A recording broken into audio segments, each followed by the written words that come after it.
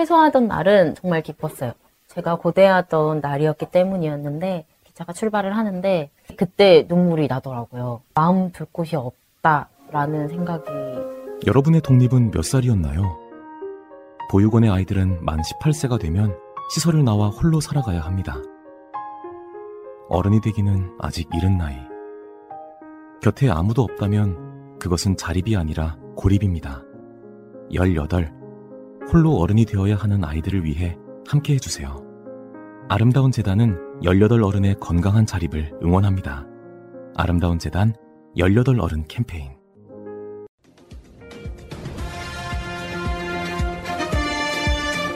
꼭 알아야 할 어제의 뉴스.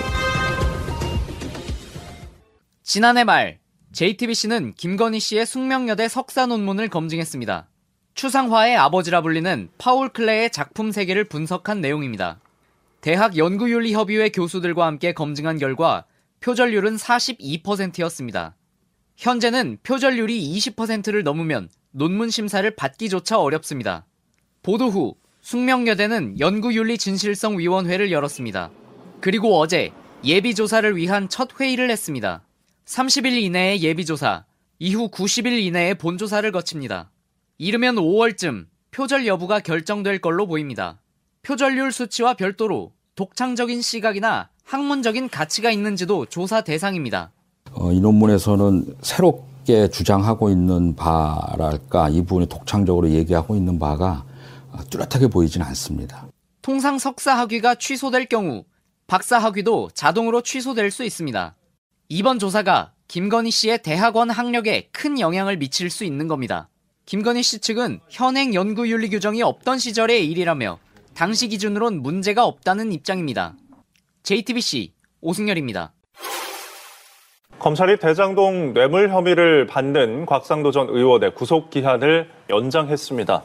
서울중앙지검 대장동 의혹 전담수사팀은 어제 법원에 곽 전 의원에 대한 구속기한 연장을 신청해 이를 허가받았습니다. 이에 따라 모레 만료될 예정이었던 구속기한은 오는 23일 만료됩니다. 검찰은 지난 7일부터 곽 전 의원 조사를 시도했지만 곽 전 의원이 구치소 코로나 상황 등을 이유로 응하지 않은 것으로 전해졌습니다. 어제 검찰은 곽 전 의원의 의혹과 관련해 구치소에 수용 중인 민간업자 김만배 씨와 남욱 변호사를 체포해 10시간 가까이 조사했습니다. 정부가 지난해 총세입과 총세출 규모를 마감 확정했습니다. 국세 수입은 344조 원으로 집계됐습니다. 예상보다 빠르고 강한 경제 회복세와 부동산 관련 세금이 늘며 1년 전보다 59조 원이 더 거쳤습니다.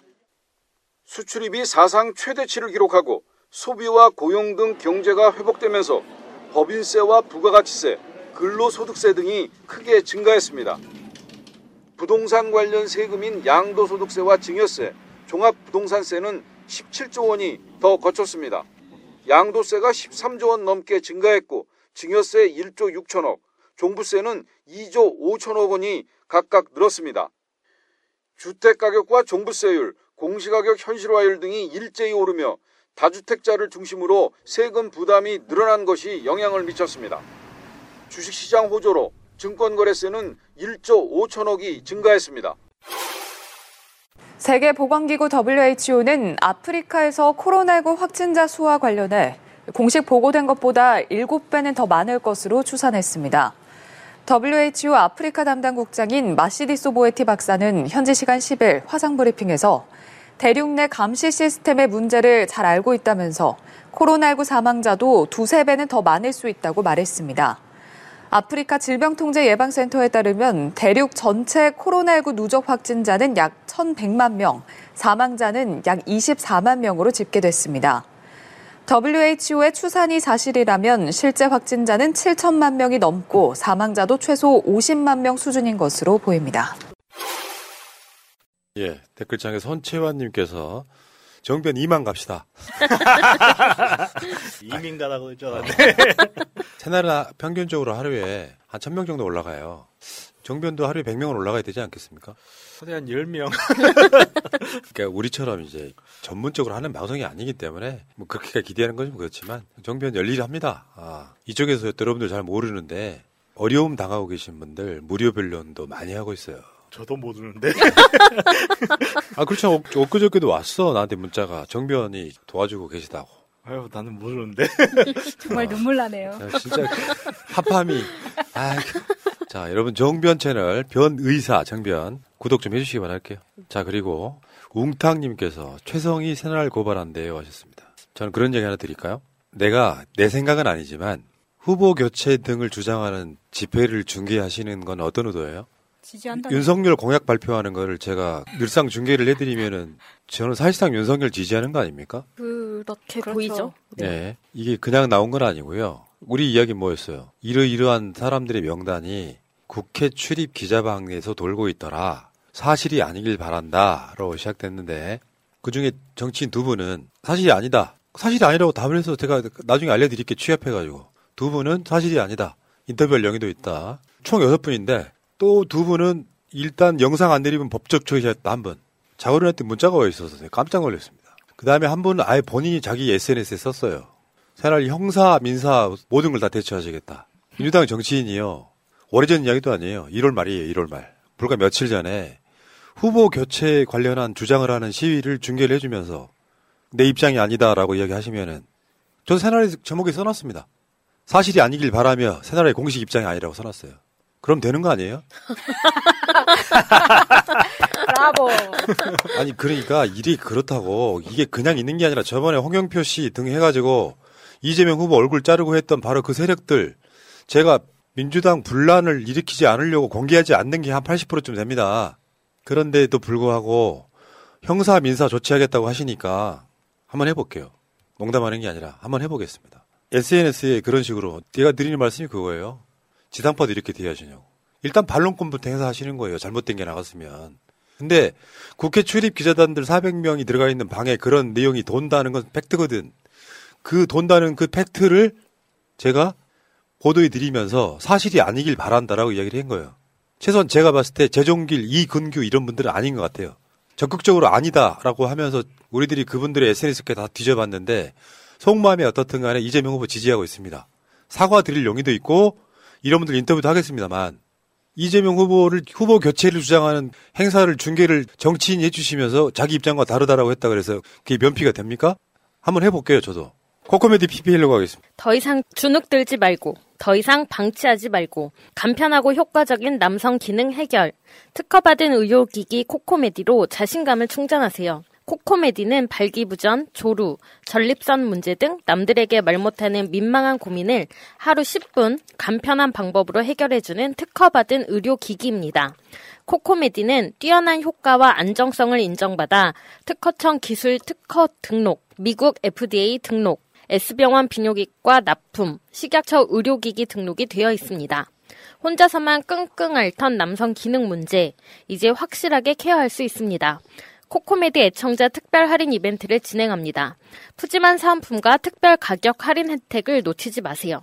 이벤트 참여 방법은 본사 대표번호 080-255-0000, 080-255-0000으로 상담 전화 또는 검색창에 코코메디라고 검색해주세요. 해외 구매도 가능합니다. 방치에서는 나아지지 않는 성기능, 이제 코코메디를 통해 달라질 수 있습니다. 코코메디는 뭐 여러분들이 우리가 입이 닳도록 이야기했잖아요. 저도 코코메디를 써볼 날이 빨리 오길 바랍니다. 그래야 이게 느끼고 뭔가를 얘기해 줄 거 아니에요. 이게 참 그렇다니까. 이게 먹는 음식이면 새날 마켓에 맛있는 게 올라와 있어야 할 수 있는데 먹어보고. 요거는 해볼 수가 없잖아요. 필요가 없는 사람은 해볼 수가 없잖아. 그게 얼마나 고통스러울 거야. 그래서 해보길 바라는데 다른 분들의 증언에 의하면 효과가 좋더라. 이런 이야기 했고 그냥 야매로 효과가 좋은 게 아니라 S병원 비뇨기과 납품, 식약처 의료기기, 그 S병원이 삼성병원이라고 제가 알려드렸죠. 특허청의 기술 특허가 등록되어 있고요. 심지어 미국 FDA, 미국 식품의약처에도 등록되어 있는 제품이라는 말씀드리고 이건 혁명이라고 말씀드렸죠. 인간 성 역사에 가장 혁명은 비아그라라고 알려지고 있지만 비아그라로 해결 못하는 게 바로 코코메디가 해결이 된다는 말씀을 드리고요. 의사는 입 닥치고 계셔도 돼요. 한번 써보시고 싶은 것 같은데요. 아니 사이즈가 안 맞아서 못 쓴다니까요. 저렇게 말하는 사람들 보면 참 다 그 감안해서 만들거든요. 사람이세요? 말이세요? 아니 작은 사이즈도 나온다고 합니다. 성적 수치심을 느끼고 있어요. 그냥 넘어가지 않겠습니다. 웃으면서 법정에서 보시죠. 내가 제일 싫어하는 게 뭔 줄 알아? 같은 진영 내 서로 고소고발하는 거야. 아니, 그래도 다 큰 성인이 싸울 순 없잖아요. 내가 이 방송하면서 정우택이나 유승민 등한테도 고발당해봤는데 그 사람도 한번 대화 만나서 풀었거든요. 그리고 우리가 틀린 점이 있으면 사과를 하고 그러는 건데 벌써 고소고발들이 파는 거 틀려먹었어 지금. 아니, 고소고발이 아니고 제소. 아니 우리가 뭘 가지고 있는지도 모르면서. 그러니까 그냥 했을까봐 정말 그러니까요. 어처구니가 없네. 아무튼 코코메디는 다시 말씀드리지만 삶에 있어서의 자신감 회복하는 게 저는 두 가지라고 봐요. 솔직히 말씀드리면 내가 돈이 많아지는 거, 성적으로 능력이 있어지는 거, 이 두 개가 자기 기본을 만족시키는 거라고 봅니다. 둘 중에 하나라도 결여되면 힘드시겠지만 이건 노력으로 고칠 수 있다는데. 원래 인간의 모든 고민은 성적 고민과 성적 고민 둘 중에 하나라고 하잖아요.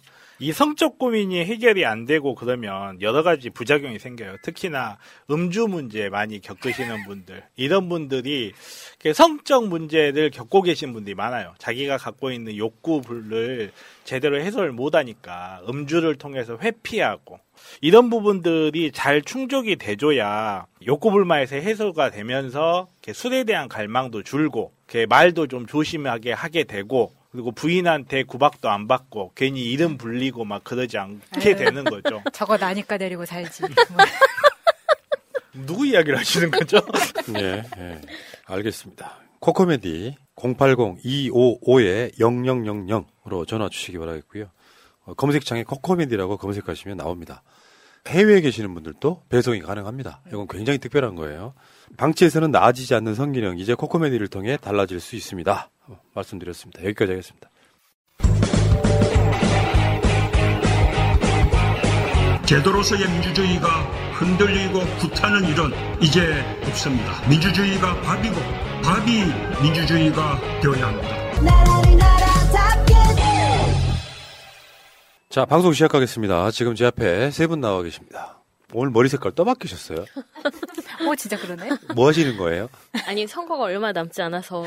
파란색으로 해본다는 네. 게. 파란색, 청색으로 좀. 댓글창에 여러분들 이게 청색으로 보이시면 1번, 노란색으로 보이시면 2번. 아니, 끝부분이. 이도 저도 아니다 3번. 자, 볼메 임진윤 나오셨습니다. 볼메 그린입니다. 안녕하세요. 이럴 땐 저를 고소하시면 돼요. 자, 임그린님, 볼메 그린님 나오셨고요. 오늘도 좋은 활약 기대하겠고, 그 옆에는, 자, 새날의 김건희, 마차님 나오고 계십니다. 안녕하세요, 마차입니다. 네. 유해보단 높잖아. 그럼요. 데리고 사는 사람이 전 검찰총장인데 나니까 데리고 살지. 그분이 곧 구속될 거라는 저는 확신을 갖고 있기 때문에 네. 곧 구속된다. 출석 좀 하세요, 좀. 출석 좀 하세요. 대선 후에 출석하도록 하겠습니다. 대선 후에 못해. 오늘 주장을 해. 김건희 구속해야 된다고 우리 주장해요. 윤석열을 구속하고 새날은 구독하자. 야, 훌륭해. 윤석열은 부검하자. 자, 그리고 그 옆에는 대한민국에서 있잖아요. 의사이자 변호사인 사람이 한 30명 되는데 플렉스하는 사람은 유일합니다. 우리 정필승 변호사님 나오셨습니다. 제가 뭘 플렉스한 거죠 도대체. 안녕하세요. 반갑습니다. 변호사 정비입니다. 네, 이만 만들어주세요. 네. 이만 가겠습니다. 네. 저런 썩은 유머만 안 하면 진짜 훌륭한 사람인데요. 이럴 때 있잖아요. 그러니까 사람은 세월이 있어서 이렇게 자기 순간적으로 나오는데 진지하게 이야기해야 될 때 유머를 던질 때 가끔씩 솔직히 말씀드리면 사회자로서 짜증날 때가 있어요. 그런 상황이 있긴 하지만 그래도 전체로 보면 한 90%는 진짜 좋은 사람이에요. 안기고 싶은 사람이죠. 안기고 싶은 사람. 여러분 공개적으로 제가 구원 좀 하겠습니다. 정필승 장가 좀 보내줍시다. 지금 나이 더 먹으면 힘들어요 이제. 그래도 50대에 2천만 원밖에 없어도 결혼하고 그러던데요. 그러니까요. 50대. 문제는 내가 봤을 때는 정필승처럼 머리 좋은 사람을 2세로 얻을 수 있으려면은 지금 결혼하셔야 돼요. 자, 선착순 받겠습니다. 선착순 받을게요. 정필승 장가 보내기 프로젝트. 좋아하는 거 많아요. 꼰대들. 자, 이 세 분과 함께 출발합니다. 잊지 않으셨죠? 하트를 꼭 눌러주세요. 오늘도 감사합니다. 민주당이 추경을 14일까지 처리하도록 노력하겠다. 야당과 합의를 위해서 노력하겠다. 이거는 지금 국민의힘도 반대를 하고 있지 않잖아요. 14일이면 언제냐? 공식 선거운동 들어가기 전에 하겠다는 거고 꼭 지키시기 바랄게요. 윤호중 민주당 원내대표는 좀 믿기가 힘든 게 언론개혁 특위 만들어서 언론개혁 그거 통과시키겠다 해놓고 한 2달 딜레이 시켰다가 12월 말에도 통과를 못 시키고 다시 지금 2월 달 됐거든요. 말만 하지 마시라고요. 지금은 행동으로 옮길 때다. 처음 추경 이야기 나올 때부터 2월에는 지급하겠다라고 했으니까 많은 분들이 지금 기다리고 계시거든요. 그래서 신속하게 해주셨으면 좋겠고 지금까지 소상공인들이 피해지원금을 모두 받았을 경우에 그 금액이 3,550만 원이래요.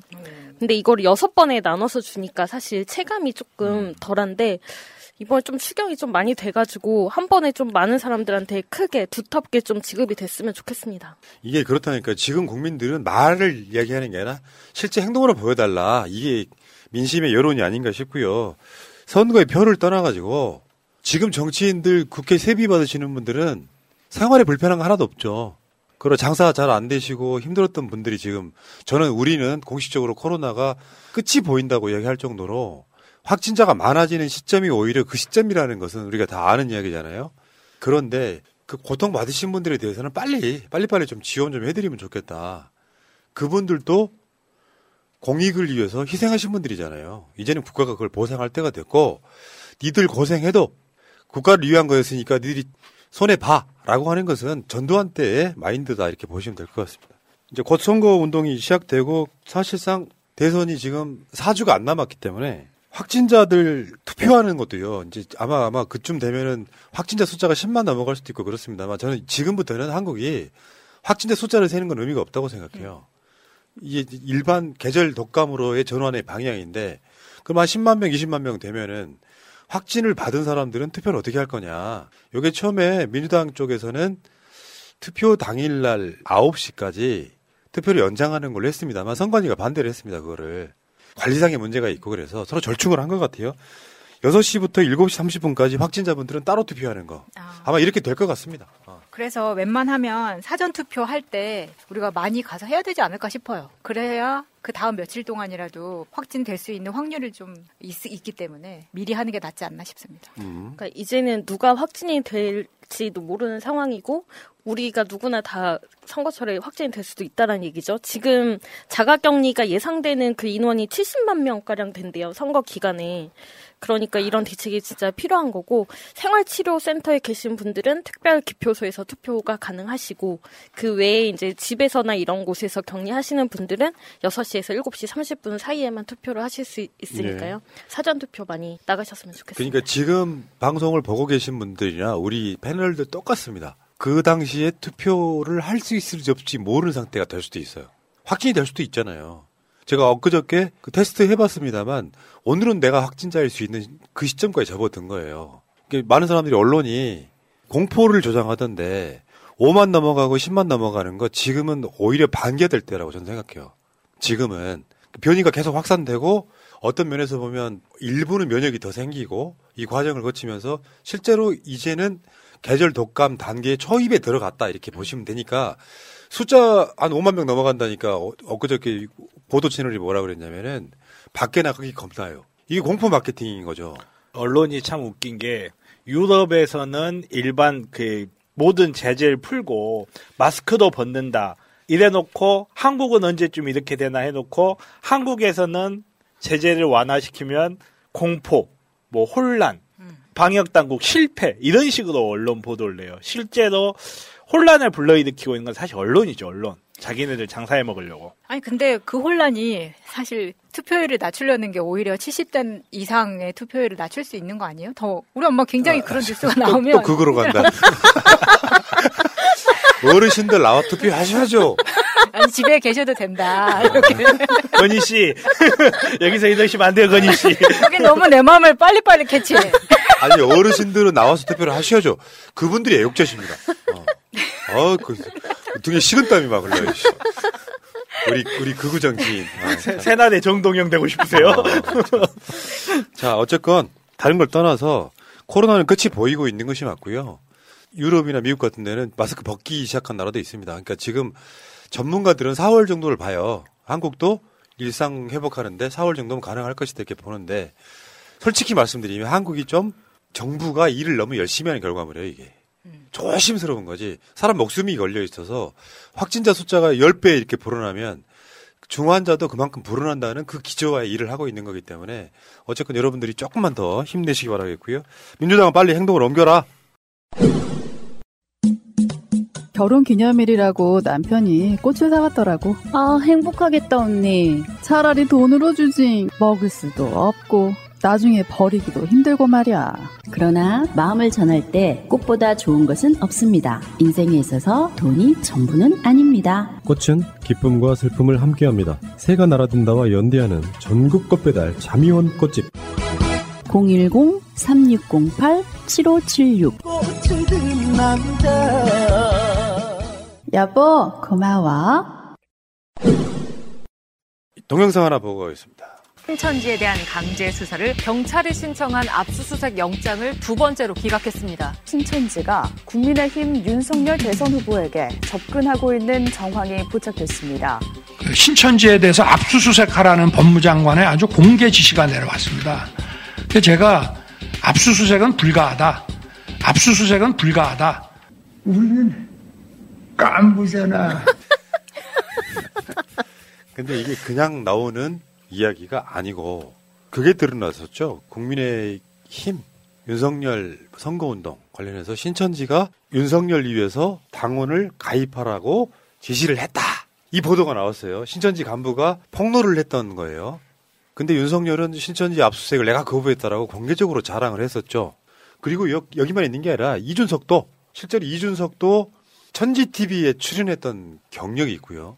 그러니까 신천지가 지금 윤석열의 선거운동을 하기 위해서 당원 가입하라 같은 거를 실제로 하고 있더라. 그러면 뭐야? 윤석열과 신천지 사이에는 뭔가 커넥션이 있는 거잖아요. 신천지 압수수색을 내가 거부하라고 했다 당당히 말하지 않습니까? 이게 건진법사부터 시작이 되잖아요. 건진법사가 이만희는 영매니까 압수수색하면 안 된다라고 조언을 했고 그래서 윤석열이 압수수색을 안 했고 거부했고 그러니까 이만희가 간부한테 당시에 편지를 하나 써주셨는데 어떤 한 사람이 나를 도와줬다는 식의 내용이었다. 그 한 사람이 윤석열 검찰총장이고 그 덕분에 나올 수 있게 됐으니까 우리가 은혜를 갚아야 되지 않겠느냐 해서 국민의힘 당원 가입을 이야기했다. 그리고 당원 가입 3,000원부터 되니까 굉장히 싸서 굉장히 많은 사람들이 가입을 했다라고 그분은 증언을 하고 있고 실제로 이번 대선 후보 경선 때도 당원 투표랑 그 민심 투표가 너무 달랐잖아요. 홍준표한테서 거의 10,000표 정도가 더 윤석열이 앞섰었는데 그러면 이 정도 숫자는 신천지 쪽에서 들어온 게 아닌가라는 의심이 들고 홍준표조차도 오늘 그거 경선 직후에 알았어요. 신천지 개입은 이번만이 아닙니다라고 이야기했습니다. 그러니까 실제로 윤석열 쪽과 신천지 쪽은 커넥션이 있다가 정황으로 드러나고 있지 않습니까? 신천지 하면 떠오르는 건 윤석열이 아니고 사실은 이재명 후보죠. 경기도지사 때 신천지 압색했던 사실 여기서는 정말 이재명 다움이 그냥 바로 표출됐던 바로 그런 상황들 아니겠어요? 신천지에 들어가서 직접 본인이 특사경 이끌고 압수수색했던 바로 그 장면이 떠오르지 않습니까? 저 때도 경기도에서는 명단 내놔라 하고 저 가지고 굉장히 싸웠었는데 무슨 이천 물류창고 화재 같은 데는 직접 출동하는 검찰이 저런 거 할 때는 압수수색을 하지도 않아가지고 당시에 신천지 때문에 코로나가 확산이 확 되면서 요양원 같은 데서 돌아가신 분들이 굉장히 많았습니다. 네. 이 확진으로. 네. 거기에 대한 미안함이라든가 죄송함이라든가 국민에 대한 그런 건 전혀 없이. 그래서 지금 이게 고발당해가지고 윤석열이 수사를 당하는 상황이긴 하지만 수사 착수를 했다고 하는 건 1월 24일인데요. 실제로 지금 나오는 이쪽에 폭로죠, 폭로. 윤석열을 위해서 신천지 당원 가입해가지고 홍준표 말고 윤석열 찍어라라고 했던 것이 사실로 드러나는 순간 아니겠습니까? 이게 심각한 문제죠. 이거는 선거 범죄죠. 사실상 부정선거를 한 거나 마찬가지고 정말 홍준표를 지지하셨던 분들은 분노해야 됩니다. 당신이 홍준표를 위해서 던졌던 그 표를 쓰레기를 만들어버린 거예요. 이렇게 모여가지고. 그것도 중요한 게 이건 어디까지나 제 추정입니다만은 이때 당시에 그 홍준표가 졌던 경선 당시에 약 11만 표 정도가 유입이 됐다고 하고 그리고 민주당 경선 과정에서도 3차 국민투표 때 굉장히 이상한 움직임이 있었죠. 그리고 이 11만 명이 지금 죽은 게 아니에요. 아직 살아있어요. 이 사람들 뭐 하고 있을까요? 그래요? 이 사람들 뭐 하고 있을까요? 저는 여기에서 한 가지를 좀 생각해 볼 수밖에 없는 게 우리가 흔히 여론조사 할 때 RDD 로 한다고 하잖아요. 근데 정말 사람들이 잘 모르는 게 하나 있어요. 컴퓨터는 랜덤을 구현하지 못합니다. 우리가 동전 튀겨서 랜덤하게 동전 앞뒷면이 나오는데 이거는 아무런 개입 없이 정말로 랜덤이라는 개념을 사용할 수 있지만 컴퓨터가 번호를 무작위로 누른다? 그런 개념은 없어요. 실제로 코딩을 할 때는 선형 분석이라고 그래가지고 특정 숫자들을 의도에 따라서 집어넣게 됩니다. 그러면 제가 정말로 RDD 방식의 여론조사를 하고 있는 사람들한테 물어볼 수밖에 없어요. 정말 랜덤이냐. 소위 말해서 알고리즘. 지금 우리 알고리즘의 포탈을 어떤 모양으로 만들고 있는지 모두를 보고 있잖아요. 믿을 수가 없죠. 랜덤 방식, 랜덤 다이얼 방식. 이 방식이 정말로 랜덤일까 하는 부분에 의심을 품을 수밖에 없는 거예요. 그 11만 명이 지금 어디서 활동을 하고 있는지 그 정체가 의심되는 게 각종 커뮤니티에 올리는 글들이거든요.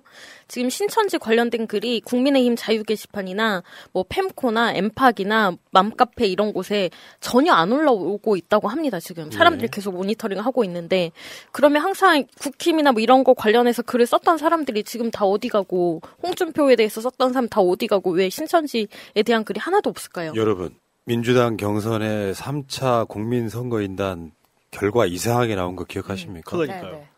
실제로 몇만 명 단위의 국민선거인단은 여론과 비슷하게 갈 수밖에 없잖아. 근데 그것만 유난히 튀었잖아요. 이재명이 되면 안 되는 이유가 있었던 사람들이 대거 선거인단에 들어왔을 거라고 우리가 의심을 했었잖아요. 이 맥락으로 이해하면 훨씬 더 빠르지 않을까? 그러니까요. 그리고 그 사람들은 지금도 우리가 모르지만 어디선가 활동할 수 있다는 거고 이런 식으로 선거에 개입을 하려고 노력을 하는 자들이 어떤 식으로든 개입을 못 할까요, 과연? 감히 대한민국에서 대통령 후보 경선을 해서 선출을 하는데 그 과정에서 10만 명씩 몰려가가지고 자기네들에게 유리한 어떤 지형을 만들려고 하는 자들이 무슨 짓은 안 할 거다라고 생각하는 게 정말 위험한 거죠. 어떻게 보면. 근데 그 사람들이 집결을 굉장히 잘하잖아요. 그러니까 예를 들면 뭐 SNS라던가 이런 것도 막 재밌는 거 올리는 계정 이런 것들이 알고 보면 나중에 신천지였을 때가 되게 많거든요. 예를 들면 새날이 팟빵에 그 팟캐스트 굉장히 오래 올렸는데 어느 순간 보면은 갑자기 하늘팟 뭐 이런 게 1위로 빡 치고 올라올 때가 있어요. 신천지가 만드는 팟캐스트가 네. 있었죠. 그게 모든 차트에서 1위를 달릴 때가 나오거든요. 그건 뭐냐면 일제히 들어라! 지령이 오면은 한꺼번에 다 듣는 거예요. 심지어 이 사람들이요. 이런 것까지 있었죠. 신천지 안에 청년들을 기자의 교육을 시킵니다. 기자 교육을 시켜서 일반 언론사에 신천지임을 숨기고 투입시키는 일을 했습니다. 이미 어지간한 중소신문사에는 신천지 기자들이 다 들어가 있다고 보시면 됩니다. 이게 2015년에 관찰보고서 신천지에 빠진 사람들이라는 프로그램에 나왔던 전 신천지 정보통신부 정보과장이었던 사람의 증언이에요. 현실적으로 보면은 신천지가 신도들만 빼가는 게 아니라 언론사에도 추수꾼이 있다. 추수꾼. 그 그룹에 진짜. 침투해가지고 정말 사람들을 잘 홀리더라고요. 건희 언니처럼. 다른 방식으로 말하면 신천지가 윤석열을 검사 만들어서 투입은 안 시켰겠지만 어떤 경우에는 이미 들어가 있는 사람도 신천지화 되어 있는 사람도 있을 수 있겠죠. 네. 근데 윤석열이 법무부 장관이 신천지 압색하라고 했더니 내가 거부했다라고 당당하게 말하는 건 뭐겠어요? 했어죠. 그 당시 국민 여론 한번 볼까요? 국민 여론이 이런 정도였다고. 신천지 압수수색 여부 공감도 리얼미터 여론조사인데 압수수색 찬성이 86.2%였어요. 이걸 당당하게 거부할 수 있으려면은 윤석열이 신천지 장학생 아니고는 불가능한 거 아닙니까? 왜 신천지는 국민의힘에 경선 이기고자 당원들 가입 독려를 했겠습니까? 다 관련성이 있다고 보시는 게 맞죠. 이미 검사를 하고 있는 놈들도 포섭되어 있는 검사들이 있을 것이다라는 합리적 의심을 한번 해봐요. 그러니까 저런 식의 결정을 하는 거를 이미 보여줬기 때문에 진짜 얼마나 무서운지가 너무 소름 끼치는 거예요. 이런 걸 보면. 자, 윤석열 씨가 지금 뭐 어쨌건 지금 나와서 신천지 전 간부가 윤석열 이기라고 신천지 가입을 독려했다 한다 신천지에서. 여러분들 그냥 한번 생각해 보세요. 신천지는 왜 윤석열을 지지할까요? 윤석열은 왜 신천지 압색을 거부했을까요? 이런 자가 대통령이 된다면 그럴 일은 없겠지만 무슨 일이 벌어질까요? 궁금하지 않습니까? 정말 기독교 분들께서는 좀 대우각성하셔야 됩니다. 기독교에서 가장 이단으로 여기고 있는 데가 어디입니까? 근데 그 이단과 손을 잡고 나라를 이끌어가겠다는 사람이 어떻게 되겠습니까? 예. 자, 이 주제는 여기까지 하도록 하겠습니다. 윤석열의 정치 보복 발언에 대해서 문 대통령이 분노한 대표적인 모습 중에 하나가 그 발언을 문 대통령이 직접 썼답니다. 참모랑 상의 없이. 그렇게 인격적으로 훌륭하신 분이 직접 썼답니다. 엄청 분노한 거죠. 제가 가끔씩 저의 등에 칼 꽂는 사람들한테 분노하는 거랑 똑같은 맥락이라고 봐요. 은혜가 뭔 줄도 모르고. 맞아. 지금 이런 거잖아요. 윤석열이 그렇게 질러놓고 청와대 입장이 나오니까 뭐 의례적인 말 갖고 정치 개입을 하냐 선거 개입을 하냐 이렇게 이야기하고 있는데 마치 이건 이거잖아요. 자기를 임명한 사람이 사실상 그게 부정부패를 저질렀다. 최근에 그 무슨 펀드 하나 이야기 나왔었잖아요. 디스커버리? 그런 것 중에 하나가 그렇게 이제 윤석열이 쪽에서 흘리고 있다는 정보라고 알려진 거죠.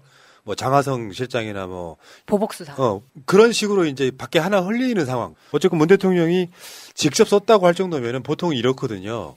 문 대통령의 메시지는 국가 원수 대통령의 메시지이기 때문에 참모들이나 각종 비서들이 붙어서 조율을 합니다. 근데 이번 메시지는 문 대통령이 직접 썼다고 그 정도로 분노하셨다는 거예요. 청와대에서 함께 일하셨던 분들의 증언을 들어보면 문 대통령이 말씀을 잘 안 하신다고 하잖아요. 보통 이제 침묵하시거나 한마디 하시거나 이런 식으로 의견 조율을 하신다고 알고 있는데 이렇게 정치적 메시지도 잘 안 내셨던 분이 직접 글을 쓰셔가지고 발표를 할 정도면 얼마나 깊은 분노를 하셨는지가 너무 짐작이 가고 여기에 대해서 이준석이 왜 선거에 개입하냐 이런 식으로 얘기를 하는데 이번 대선에 대통령 끌어들인 거 바로 국민의힘 당신들입니다. 계속해서 지금까지 윤석열이 공약 낸 거 뭐가 있습니까? 정권 교체밖에 더 있습니까? 문재인 정권 바꿔야 된다. 그거를 얘기했던 게 계속 국힘인데 선거에 누가 대통령 끌어들였습니까? 그렇지. 네. 대통령이라는 자리 자체가 정치적인 자리예요. 거기 선출직 공무원이잖아요. 선출직 공무원이 이렇게 선거에 대해서 무작정 중립을 지킨다? 그건 불가능합니다. 그리고 자기네들이 그런 식으로 이렇게 청와대를 두들겨 팰 때는 가만히 있다가 청와대에서 거기에 대한 반박을 하니까 거기에다 대놓고 선거 개입이라고 하는데 이런 식으로 선거의 중립성만 이야기를 하면요. 선거를 할 수가 없어요. 근데 윤석열이 이런 발언이 처음이 아니고요. 저번에 왜 그 대구 경북 뭐 선대위 출범식인가 거기 갔을 때도 뭐 무능한 정권은 어쩌고저쩌고 막 사기 어쩌고저쩌고 지금까지 윤석열이 한 이런 거 관련해서 한 50번 이상을 문재인 정부는 적폐 같다 뭐 이런 식의 무능하다 같은 얘기를 수도 없이 했거든요. 사실은 문재인 정부에서 특수활동비 써가며 가장 호사를 누린 인간 중에 하나인데 이 사람이 갑자기 선거 나와서 자기의 주군이 하는 정치 세력이 무능하다 부패했다 얘기를 하던데 이번에는 사실상 정치 보복을 했다 쉽게 표현해서 나를 임명한 사람을 수사하겠다라는 뉘앙스로 이야기한다는 것은 근거를 갖고 이야기를 해야죠. 아무리 정치판이라도 내가 제일 싫어하는 게 뭐겠어요. 국민의힘의 정치인들이 경제가 폭망했다라고 주장하는 건 명백한 가짜뉴스잖아요. 왜냐하면 전 세계적으로 봤을 때 이 코로나 시국에 가장 경제가 좋았던 나라가 한국이기 때문에 그렇습니다. 가짜뉴스잖아요. 그런 이야기를 해도 문재인 정부나 청와대에서는 선거에 영향을 안 주려고 이야기를 안 해왔던 건데 마치 무슨 비리가 있는 것처럼 직접적인 뉘앙스를 풍기고 문 대통령 수사하겠다 같은 이야기를 던지면 그걸 참을 수 있겠습니까? 지금 민주당 내에서 뭐 변절해가지고 윤석열을 찍내만해 하는 사람들의 이야기 중에 하나가 뭐냐면 이게 또 문프의 큰 그림이라는 겁니다. 이런 보복 발언을 함으로써 지지층을 집결시키고 한동훈을 독립운동가로 이야기함으로써 한동훈이 다시는 검찰에서 고위직을 맡을 수 없게 만든 게 아니냐. 뭔 소리죠? 다시 좀 천천히 정리를 해줘 보세요. 무슨 말인지 도통 이해가 안 가요. 그렇다는 이야기들을 하고 있길래 어처구니가 없어가지고. 예. 그래서 지금 발칵 뒤집혔는데 이 여진이 꽤 갈 것 같습니다. 이재명 후보도 윤석열한테 한 말이에요. 무능한 복수자 필요 없다. 국민께 사과하라. 무능한 복수자. 정치적으로는 실력 하나도 없는 게 그냥 칼만 들고 있으면 된다고 생각하는 거. 그러니까 윤석열은 진짜로 정치하게 되면요. 처음에야 만약에 대통령이 그럴 일은 없겠지만 된다고 하면 처음에 어떻게 하려고 하겠죠. 근데 정치라는 게 정치의 영역이 수도 없이 많은 어떤 서로 간의 이익이나 서로의 주장이 부딪히는 곳이거든요. 그때 윤석열 방식은 어떤 것이겠어요? 수사해버려. 예를 들면 뭘 주장하는 시민단체가 있다고 쳐. 근데 얘가 좀 강하게 나와. 얘 비리 뒤져? 수사해. 이런 방식으로 풀 가능성이 되게 높잖아요. 그러니까 이 사람은 정치적으로는 무능한데 마음속에 등 뒤에 칼 하나 들고 있으면서 늘상 복수하겠다 이런 건데 솔직히 말해서 윤석열 너는 최소한 문 대통령한테는 그런 말하면 안 되는 거죠. 실제로 문 대통령이 과거 대통령들을 했다면 윤석열이 지금 정치권에 나올 수 있겠습니까? 진작에 줄리 털리고 최은순 털리고 본인 다 털려서 지금 감옥 가 있을 가능성이 높아요. 솔직히 말씀드립니다. 그리고 본인의 말과도 상충되는 겁니다. 본인 지금까지 뭐라고 했습니까? 자기가 수사하는데 청와대가 개입해서 안 된다. 청와대가 무슨 이야기하면 할 때마다 검찰의 중립성 이야기했었는데 자기가 청와대에 들어가면 검찰을 조종하겠다는 거 아닙니까? 수사해야죠. 수사할지 안 할지는 법과 원칙대로 하는 거라며요. 압색을 할지 말지도 법과 원칙과 이만희 말대로만 하는 거 아닙니까? 근데 무슨 자기가 나와가지고 대통령 전 정권을 수사하니만이 그런 말 왜 합니까? 법과 원칙대로 하게 놔두지? 이게 말도 안 되는 소리고 그리고 조국 장관님 때도 여러 번 이야기했지만 범죄 수사는 혐의를 따라가는 겁니다. 사람을 따라가는 게 아니에요. 사람을 따라가서 수사를 하는 게 표적 수사고 그게 함정 수사예요. 사람을 따라가서 수사하지 말라는 그 한 가지를 지키기 위해서 만들어진 게 형법이고 형사소송법이에요. 그런 식으로 수사하지 말라고. 사람을 터는 방식, 어떤 집단을 터는 방식.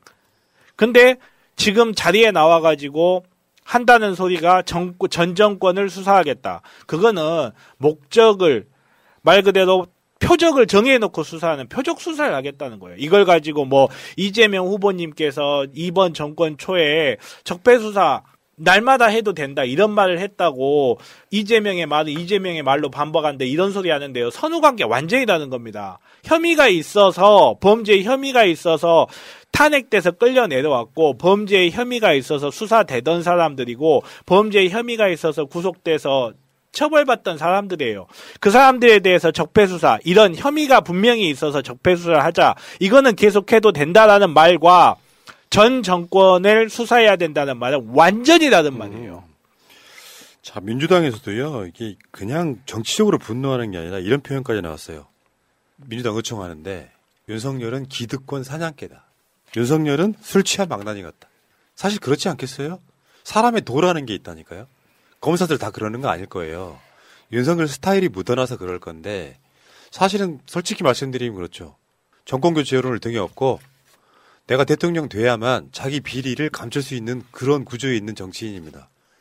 그냥 일반적인 무슨 뭐 소고기 이런 차원의 문제가 아니라 이따가 이야기 다시 나오겠습니다만 주가 조작으로 얻은 이익의 50억이 7.7%가 부인 계좌로 들어가는 놈이에요. 자기 장모, 가족, 패밀리, 부인 포함해가지고 344억 원의 부동산을 공시지가로만 갖고 있는 자의 그 패밀리의 대장인 격인 거예요.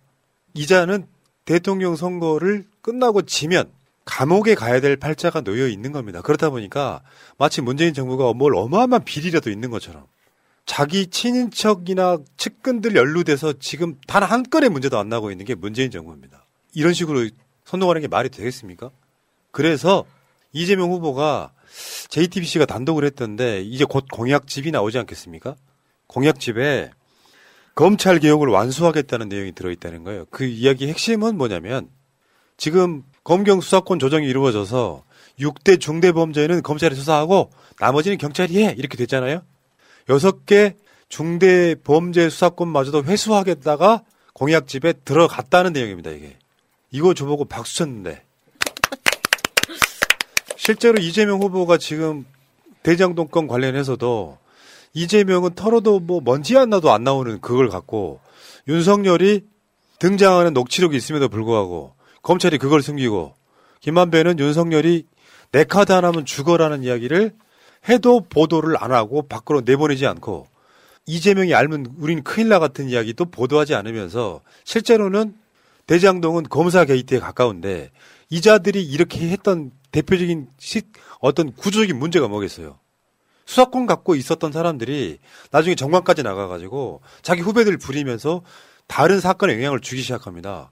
그러니까 검찰한테 수사권을 완전히 회수하는 저는 그런 공약을 걸었다는 건 굉장히 반향이 클 거라고 생각합니다. 나중에도 얘기 나오겠지만 도이치모터스 관련해서 다른 관련자들은 다 구속됐는데 여전히 아무런 행동도 취하고 있지 않은 김건희 씨, 뭐 이런 사람들 보면 검사 동일체 뭐 이런 것들 때문에 검사와 관련된 사람들은 다 덮어주고 이런 것들이 있었잖아요.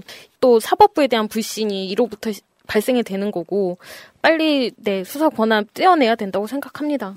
이게 지금 돌고 있는 글들 중에서 조금 무서운 부분이 있었는데 어느 정도는 또 설득력이 있어서 요약을 해보자면 뭐 이런 거예요. 검찰이 노무현 대통령을 그렇게 돌아가시게 한 게 검찰 개혁한다고 했었기 때문에 본보기를 보인 것이다. 근데 그 다음에 문재인 대통령이 또 그걸 하려고 하니까 이제는 그걸 이제 타겟을 문재인 대통령으로 삼으려고 하는 움직임이 지난 여름부터 있었는데 조중동을 필두로 문 대통령을 수사를 해야 한다는 작업이 이미 시작이 됐고 퇴임 후에는 바로 수사를 받는 것이 당연한 사실이다. 그쪽에서는 지금 그렇게 여겨지고 있다는 거예요.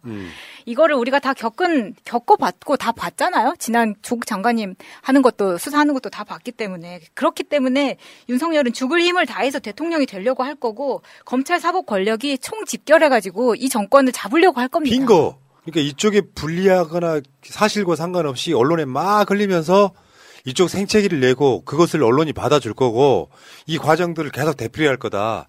앞으로 남아있는 4주가 안 되는 시간. 그 시간들은 정말 우리한테는 정말 고통의 시간이 될 거다. 이런 생각이 들고요. 예를 들어서 뭐 누구라고 얘기는 하지 않겠습니다만 민주당 정치인이 수사권이 걸려 있어서 윤석열한테 간접적으로라도 선거에 도움이 되는 짓을 한다면 그거 우리가 용서를 해야 되겠습니까? 용서할 수 없죠. 물론 논란거리는 있어요. 검찰한테 수사권을 다 뺏으면 경찰이 비대해지네 어쩌네 하지만 거기에는 보완 사항이라는 게 있긴 합니다. 그 방향으로 가는 것이 맞으면 보완해 가면서 하면 돼요. 지금 그 공약집에 실릴 내용 중에 하나가 공수처를 훨씬 크게 확대시키겠다는 거예요. 지금 인력이나 규모로는 안 되니까. 민주당 할 수 있습니다. 이재명 후보가 대통령 되고 나서 1, 2년 안에 이거 충분히 할 수 있고요. 또 경찰이 비대해진다 같은 것도 경찰도 지금 분리가 돼 있잖아요. 지금은 전체적인 수사를 하는 조직하고 지자체랑 연관되는 조직이 또 분리가 됐잖아요. 그러면서 보완해 나가면 됩니다. 대한민국 사회에서 수사권과 기소권을 다 갖고 있으면서 죄가 아닌 걸 죄로 만들어버리고 정경심 조국 사건이겠죠. 대표적으로 최근에 보셨잖아요. 21세기 22년에 그런 사건이 일어납니다. 표창장 위조, 지들도 그거를 해낼 수 없는 거를 위조를 했다는 거를 유죄를 받아낼 수 있는 힘을 가진 집단이에요. 조국이 싫었으니까요. 그렇지만 명백히 유죄가 되는 것도 무죄를 받아내는 집단이에요. 검찰이 힘만 갖고 있다면. 최근에 많이 보고 계시잖아요. 자기 동기가 판결을 해버리면 장모 무죄 판결 해버립니다. 자기 부인 어떤 혐의가 있어도 아직까지 검찰에 한 번 나가본 적 없습니다. 정경심 교수 기소 어떻게 했죠? 본인 조사 한 번도 안 하고요. 기소했어요. 공소장 먼저 던졌다고. 김건희 아직까지 안 나오고 있습니다. 그래도 검찰이 구인조차 못해요. 그래서 저는 검찰한테 수사권 뺏고 기소만 하는 조직으로 만드는 게 굉장히 중요한 부분이라고 생각해요. 자, 이재명 후보의 이 공약을 열렬히 환영하면서 나중에 나오는 부작용 등은 보완해 가면 됩니다. 그게 무서워서 검찰개혁 못하겠다고 하시면 민주당 하지 마십시오. 언니, 나 요즘 운동도 못하고 기름진 음식을 많이 먹어서 그런지 혈관이랑 중성 지질 관리가 필요하대요. 그래? 그럼 깨끗한 혈관 관리를 위해 코어 오메가3를 먹어. 코어 오메가3?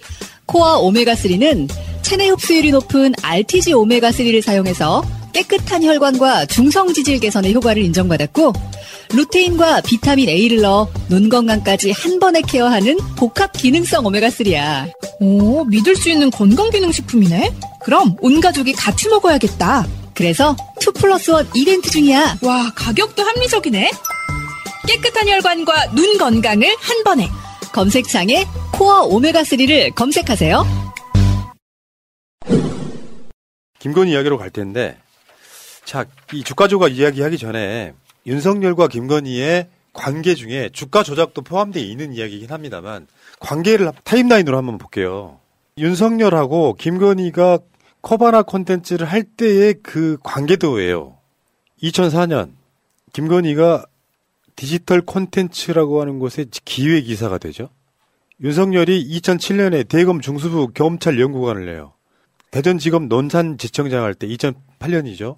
까르띠에 소장품천 뭐 이렇게 합니다. 여기까지는 뭐 대충 그래요. 그 다음에 이제 윤석열이 이제 올라가면 올라갈수록 김건희가 전시회 같은 거라고 협찬사가 붙기 시작한다 이런 이야기예요. 대검 중수과장 할 때 이제는 진짜 권력자가 된 거죠. 검찰의 핵심 중에 하나니까. 뮤지컬 미스 사이공을 주최하는데 미스 김건희 사이공, 쪽이 여기서 나오네요. 여기서 SBS 매일경제 같이 막 붙고요. 도이치모터스, 삼성카드 등이 붙어요. 그다음에 서울중앙지검 특수 일부장 할 때 마크 리브 사진전, 도이치모터스, 다음에 대한항공 넵스가 붙어요. 그다음에 수원지검 여주시청장 할 때 반고우전, 이제는 우리나라에 이제 내노란 기업들이 다 붙어요. 현대자동차, 대한항공, KB금융주주, 신한은행, KB국민은행 다 설명드릴 수 없을 만큼 많이 붙습니다. 폴 고갱전 마찬가지고 필립 할스만도 마찬가지고. 이게 검찰 권력의 핵심이에요. 중요한 간부가 되거나 그 위치가 올라가기 시작하면 이제 기업들이 협찬하기 시작하는. 사실상 이거는 그냥 부정부패입니다. 왜냐하면 모든 기업들은 특수부 수사 대상입니다.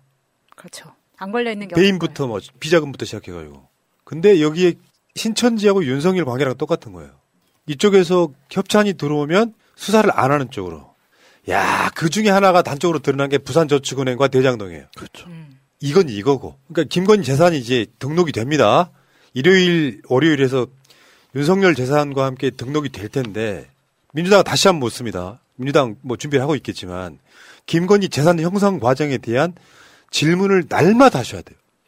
주가 조작으로 의심되는 그 시기에 전체 금액의 7.7%인 50억이 김건희 계좌로 갔다는 게 사실로 드러나고 있잖아요. 그런데 왜 이게 가능했을까요? 그냥 저질러진 범죄여서 검찰이 인지수사를 해갖고 이게 유죄가 되면 다 환수되는 돈들이에요. 근데 김건희 재산 중에 그때 10억 투자했다 그랬잖아요. 대여금. 그러면 40억을 벌었다는 게 정설일 수 있잖아요. 지금 김건희의 총 재산이 69억 70억으로 알려져 있고 이번 재산 신고할 때 얼마가 더 나올지 모르겠습니다만 실제로 김건희 재산의 상당수는 이런 협찬들과 주가 조작으로 만들어진 금액일 가능성이 없잖아요. 이거 김건희의 능력입니까? 윤석열의 능력입니까? 아이고. 참 얼마 전에 왜 최은순 그 소도시급 차명 거래 의혹 뭐 이런 이야기 나오잖아요. 저는 그 보도가 잘못됐다고 생각해요. 아니 차명 소유가 아니라고 봅니다. 차명 소유일 거라고 봐요. 김건희 재산은 차명이 없겠어요? 그런 식으로 따지면 그 차명이 아니라 차차명일 거라고 본다는 거죠. 네? 차차명은 뭐예요? 그러니까 최은순을 앞세워서 뒤에 누군가 하나 더 있다는 거죠. 고소공포증 때문에 말이 잘 못하네요. 그렇게 추정된다 이렇게. 네, 추정되는 거죠. 네. 아니 근데 지금 2009년부터 이제 김건희하고 윤석열이 사귀기 시작한 이제 그때가 이제 2009년이라고 나오잖아요. 그럼 그 전까지는 사실 양재택하고의 관계가 있었기 때문에 어쨌든 김건희는 그 당시에도 수사를 받고 있는 입장에서 계속해서 걸려 있는 것들이 되게 많은 거예요. 그러니까 검사 갈아타기를 했고 여기에 누구였지? 성냥 언니 있지. 그 060으로 사주 받았다는 언니 있잖아요. 네. 사실 060으로 전화를 한다는 게 모르겠어요. 많이 하는지는 모르겠는데 그렇게 전화를 해가지고 직원들 사주까지 다 보던 시절에 그때 저울질을 했다는 거잖아요. 양재택은 이제 이미 날아가고 여기에서 나오는 그 미스 사이공 딱 나오잖아요. 2011년에 미스 사이공 할 때 양재택이냐 너무 많아서 헷갈린다. 윤석열이냐 아나운서냐. 저울질을 했다. 예. 요 시기하고도 이렇게 맞물린다는 겁니다. 예. 그러니까 김건희 계좌에 50억이 꽂혔다. 총 거래량이요. 1,600만 주. 거래 금액은 646억 원. 김건희 계좌에 꽂힌 건 146만 주 분량의 50억 원. 약 7.7%. 근데 지금 이게 이제 그 논란을 한번 이야기해보고 싶은 건데 국민의힘에서는요. 우리 뭔 소리냐 전화 거래했다. 그러니까 전화 거래를 했다는 말은 이렇게 대량으로 뭔가를 한 게 아니라 주문을 넣거나 할 때 굉장히 수동적으로 해서 뭐랄까 양이 많지 않아요. 이게 무슨 주가 조작이냐 얘기하는 거고요. 국민의힘 쪽의 반응은. 근데 알고 봤더니 HTS 홈 트레이딩 시스템 이거를 통해서 거래가 됐더라. 사실상 왜 우리가 컴퓨터로 하는 거랑 전화로 왜 우리가 그 계좌이체 같은 거 할 때도요. 옛날에는 그 폰뱅킹이라는 게 있었잖아요. 근데 그 실제로 계좌를 내가 컴퓨터로 하는 뱅킹이나 하는 거는 좀 개념이 약간 다른 것처럼 실제로 다르게 드러나는 거예요. 지금 이게 윤석열이 주가 조작에서 거짓말 하는 건 대표적으로 그거죠. 주가 조작이 이루어지지 않은 시점에 계좌는 깠어. 근데 주가 조작이 의심되는 그 시점은 아니잖아요. 거기는 아직까지는 못하고 있잖아. 좀 더 정확히 말하면 이것은 주가 조작의 정황적 증거가 되는 거예요. 못 가고 있는 거잖아요. 그러니까 KBS 이 보도가 정말 훌륭한데 제가 개인적으로 아쉬운 게 그거더라고요. 그때 당시에 그러면 주식 거래가 있었는데 왜 거짓말을 했는지를 저는 물었어야 된다고 봐요.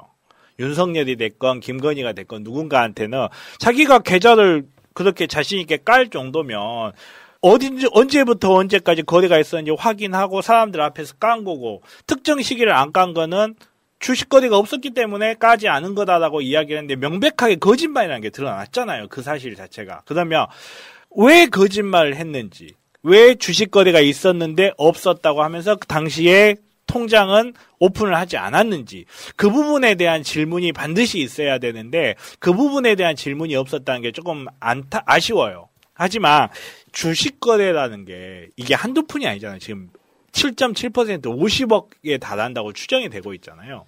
이런 정도의 거래가 있는데 이게 홈 트레이딩 시스템인지 홈 텔레폰 시스템인지가 뭐가 중요합니까?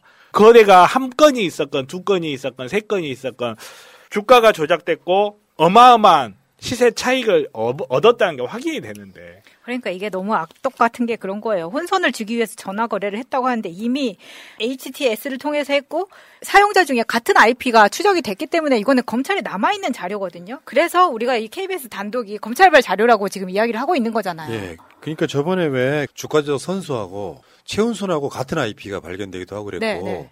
실제로는 윤석열이 깐 것은 신한증권 계좌만 깠고 주가 조작이 이루어진 계좌는 DS 대신 미래에셋 이런 증권사 계좌들을 통해서 했고 그래서 실제로 얻은 이익인데 지금 저쪽에서 하는 짓거리 중에 하나가 뭐냐면 김건희는 주가 조작을 통해서 이익을 얻었을 수는 있는데 검찰 발의에 이것도 김건희가 처벌받을 수 있으려면 그것이 주가 조작인지 몰랐다면 처벌받지 않는다로 분위기를 몰고 가고 있는 거예요.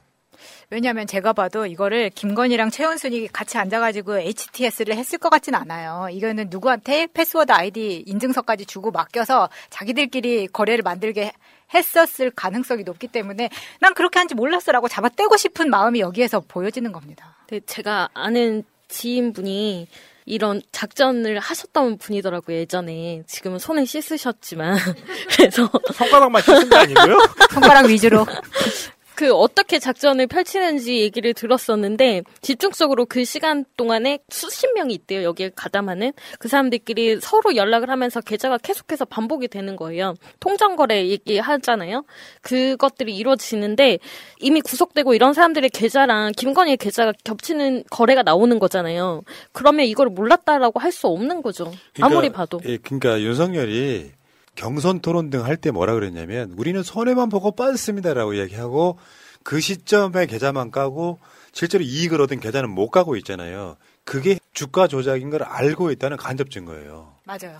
왜 거짓말을? 그러니까 그래서 거짓말이라는 거고 만약에 그런 게 없었으면 그냥 다 공개를 했겠죠. 근데 뭐 50억을 알았니 몰랐니 뭐 이런 이야기 하는데 그거 따지고 말고 할 필요가 없어요. 그 돈이 어디 갔는지 보면 되는 거예요. 그러니까요. 이게 김건희가 사실상 대주주다. 뭐냐면은 권오수는 거기에 대장이잖아요. 권오수 분량이 728만 주예요. 약. 그다음에 거기 특수관계인이라고 하는 권모 씨가 93만 주예요. 그 다음으로 많은 게 윤석열 부인입니다. 82만 주. 그러니까 사실상의 대장, 특수관계인이면 부인 뭐 이런 정도예요. 그러면 사실상 일타. 내가 맡기기만 해서 손해를 봤다고 말하는 것 자체가 거짓말인 거잖아요. 검찰은 이미 다 알고 있는 거예요. 주가 조작을 통해서 최소한 김건희 계좌로 들어간 돈이 50억이다라고 하는데 여기서 몰랐다? 근데 왜 그러면 내가 손해만 보고 빠졌다 뺐다라고 거짓말을 합니까? 주가 조작을 했다는 증거 중에 하나예요. 저는 이게 대선 국면이라는 좀 특수한 경우가 있긴 해요. 저번에 한 말씀드린 적 있죠. 공식 선거운동 기간 들어가면 그 기간 동안에는 후보는 검찰 소환을 못합니다. 법으로 정해져 있어요. 결국에는 후보자나 후보자 부인은 비슷한 위치에 놓여 있긴 하지만 김건희는 대선 끝나고 나면 구속해야 될 대상자 중에 하나예요. 왜? 그 공범들이 6명이나 구속됐는데 김건희만 왜 혼자 살아남아 있습니까? 몰라서? 나는 주가 조작한지 몰랐다. 근데 50억이 꽂혔어. 와, 그런 관계입니까 이게? 아니 그러니까 이걸 단독이 터지자마자 사실은 완전히 사태감이라고 생각했거든요. 근데 KBS에서 단독 보도를 했는데도 포털에 깔리지가 않아. 이렇게 온천하가 도와줄 수 있습니까? 당장 구속 수사를 해도 이상하지 않은 건이거든요. 근데 김건희는 나 선거 끝나고 수사 받을게. 근데 선거를 끝나서 만약에 대통령이 되면 수사 안 받아도 된다는 거잖아요. 털어버리겠지, 어떤 식으로든지. 그렇죠. 이미 털려고 밑밥 깔고 있어요. 아까 그게 그거예요. 김건희는 주가 조작을 몰랐다. 그렇죠. 고의성을 부인하는 방법으로. 종변, 그게 지금 검찰에서 나오고 있는 그런 분위기라고 제가 말씀드렸잖아요. 김건희는 몰랐을 것이다 분위기를 풍기는 거야. 저는 그거는 좀 아닌 것 같아요. 이게 정경심이었으면 어떻게 됐을까요? 아이고, 교수님이었으면 제가 봤을 때는. 아니, 이미 당했잖아요. 정경심 교수님은 사모펀드로. 비슷한 수법을 쓴 거예요. 똑같은 게 말 그대로 사모펀드 그쪽에서는 정경심 교수님 실질적인 기여가 거의 없었음에도 불구하고 마치 소유주인 것처럼 둔갑을 시켜버린 거고. 지금 이 경우에는 7.7% 무려 상장 주식을 7.7%를 갖고 있었던 사람인데 몰랐을 거다라고 나와버린 거예요. 최은수 무죄 때린 거랑 똑같은 수법을 벌써 깔고 있는데, 근데 제가 왜 검찰 내부의 분위기를 그렇게 단정하기는 어려울 거다라고 생각하는 게 두 가지 때문인데, 하나는 정말로 검찰 내부의 분위기가 그랬다면 소환 조율 중이다라는 언론 기사가 한 달 전에 나오지 않았을 거고, 그리고 두 번째가 이런 자료가 언론사에 들어가지도 않았을 거예요. 결국은 내부에서도 뭔가 완력 다툼이 있고 그 과정에서 외부 사람들한테 SOS를 하고 있는 거죠. 그렇지. 그리고 주가 조작 범죄를 보면서 지금 우리 방송을 보고 있는 여러분들이 명심해야 될 게 하나 있어요. 그게 뭐냐면 수십 명이 모이면 주가를 조작할 수 있어요. 11만 명이 모이면 지지율을 조작할 수 있습니다. 똑같은 거예요. 이 사람들이 모여가지고 마치 이 회사 주식이 올라가고 있는 것처럼 사람들아 여기 올려붙어라.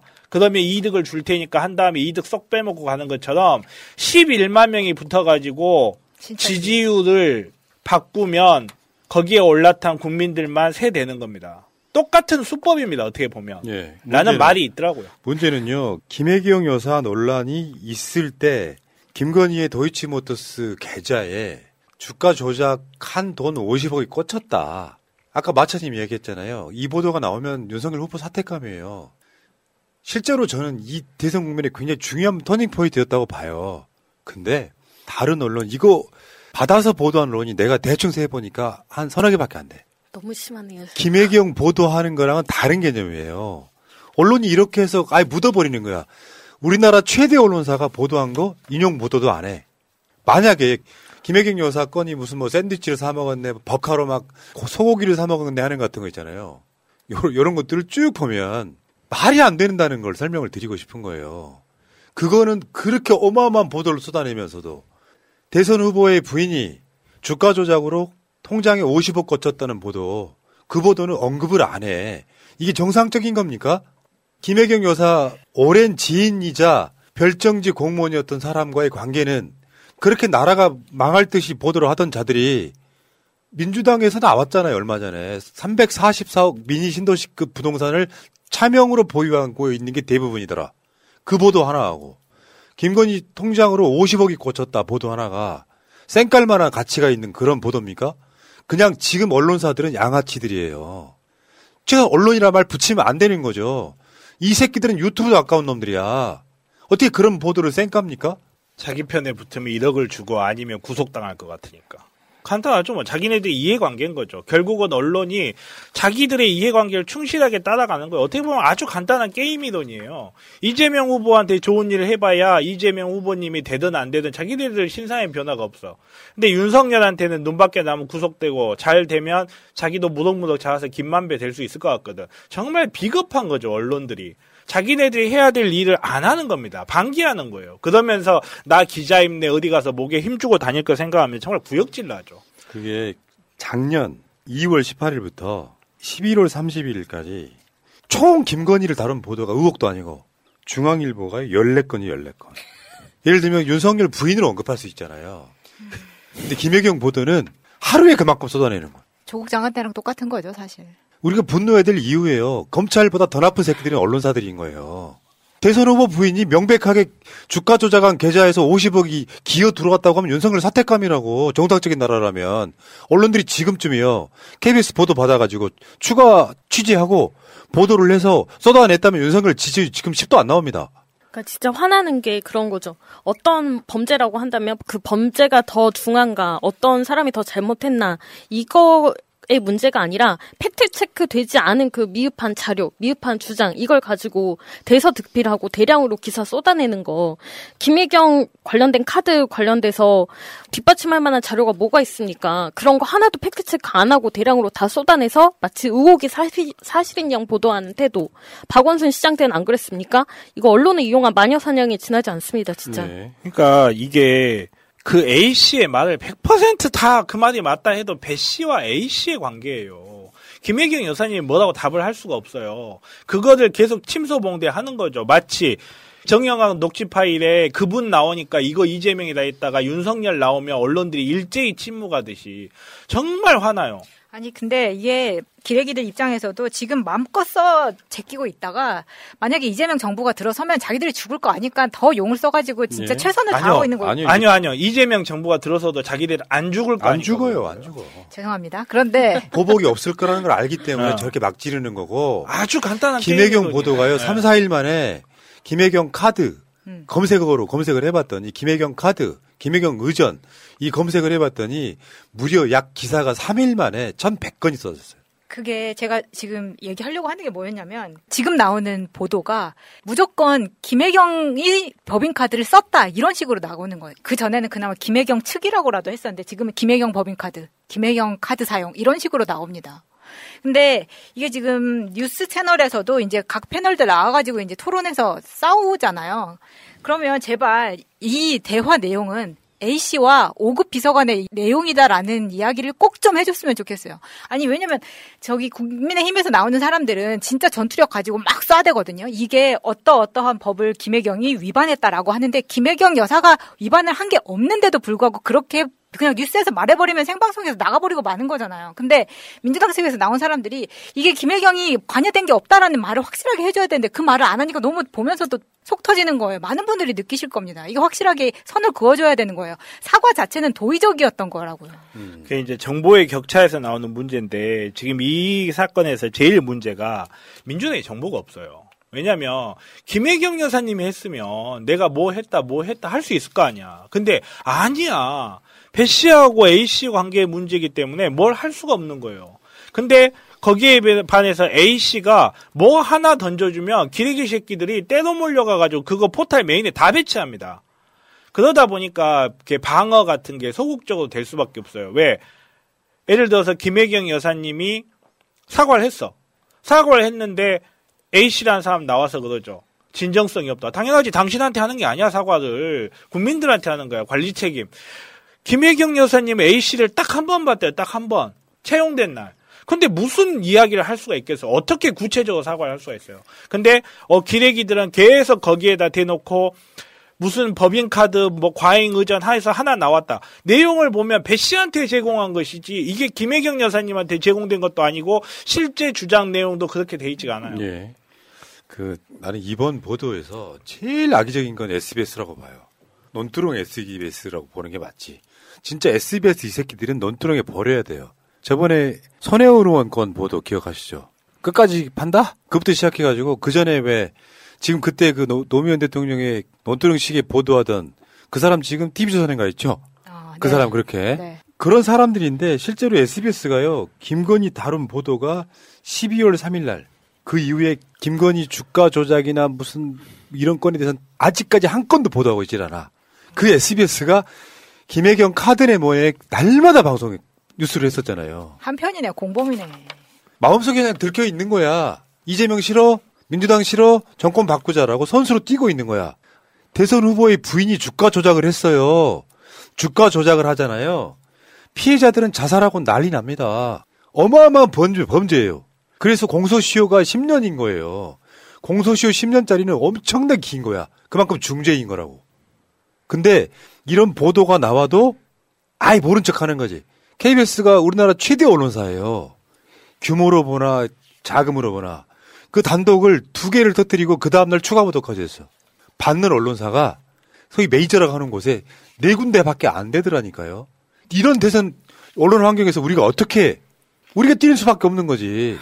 그래서 이번 대선이 중요한 이유가 이재명 후보는 단지 그냥 윤석열 후보랑 싸우는 게 아니라 검찰 카르텔, 언론 카르텔과 싸우는 거니까 그래서 우리가 언론개혁 외치고 검찰개혁을 외쳤으면 주변 사람들 빨리 밥갈이 해서 진짜 이재명 후보 이기게끔 해줘야죠. 부산저축은행에서 그런 저축은행들이 다 그렇다는 건 아니지만 이제 대출 비리가 나잖아요.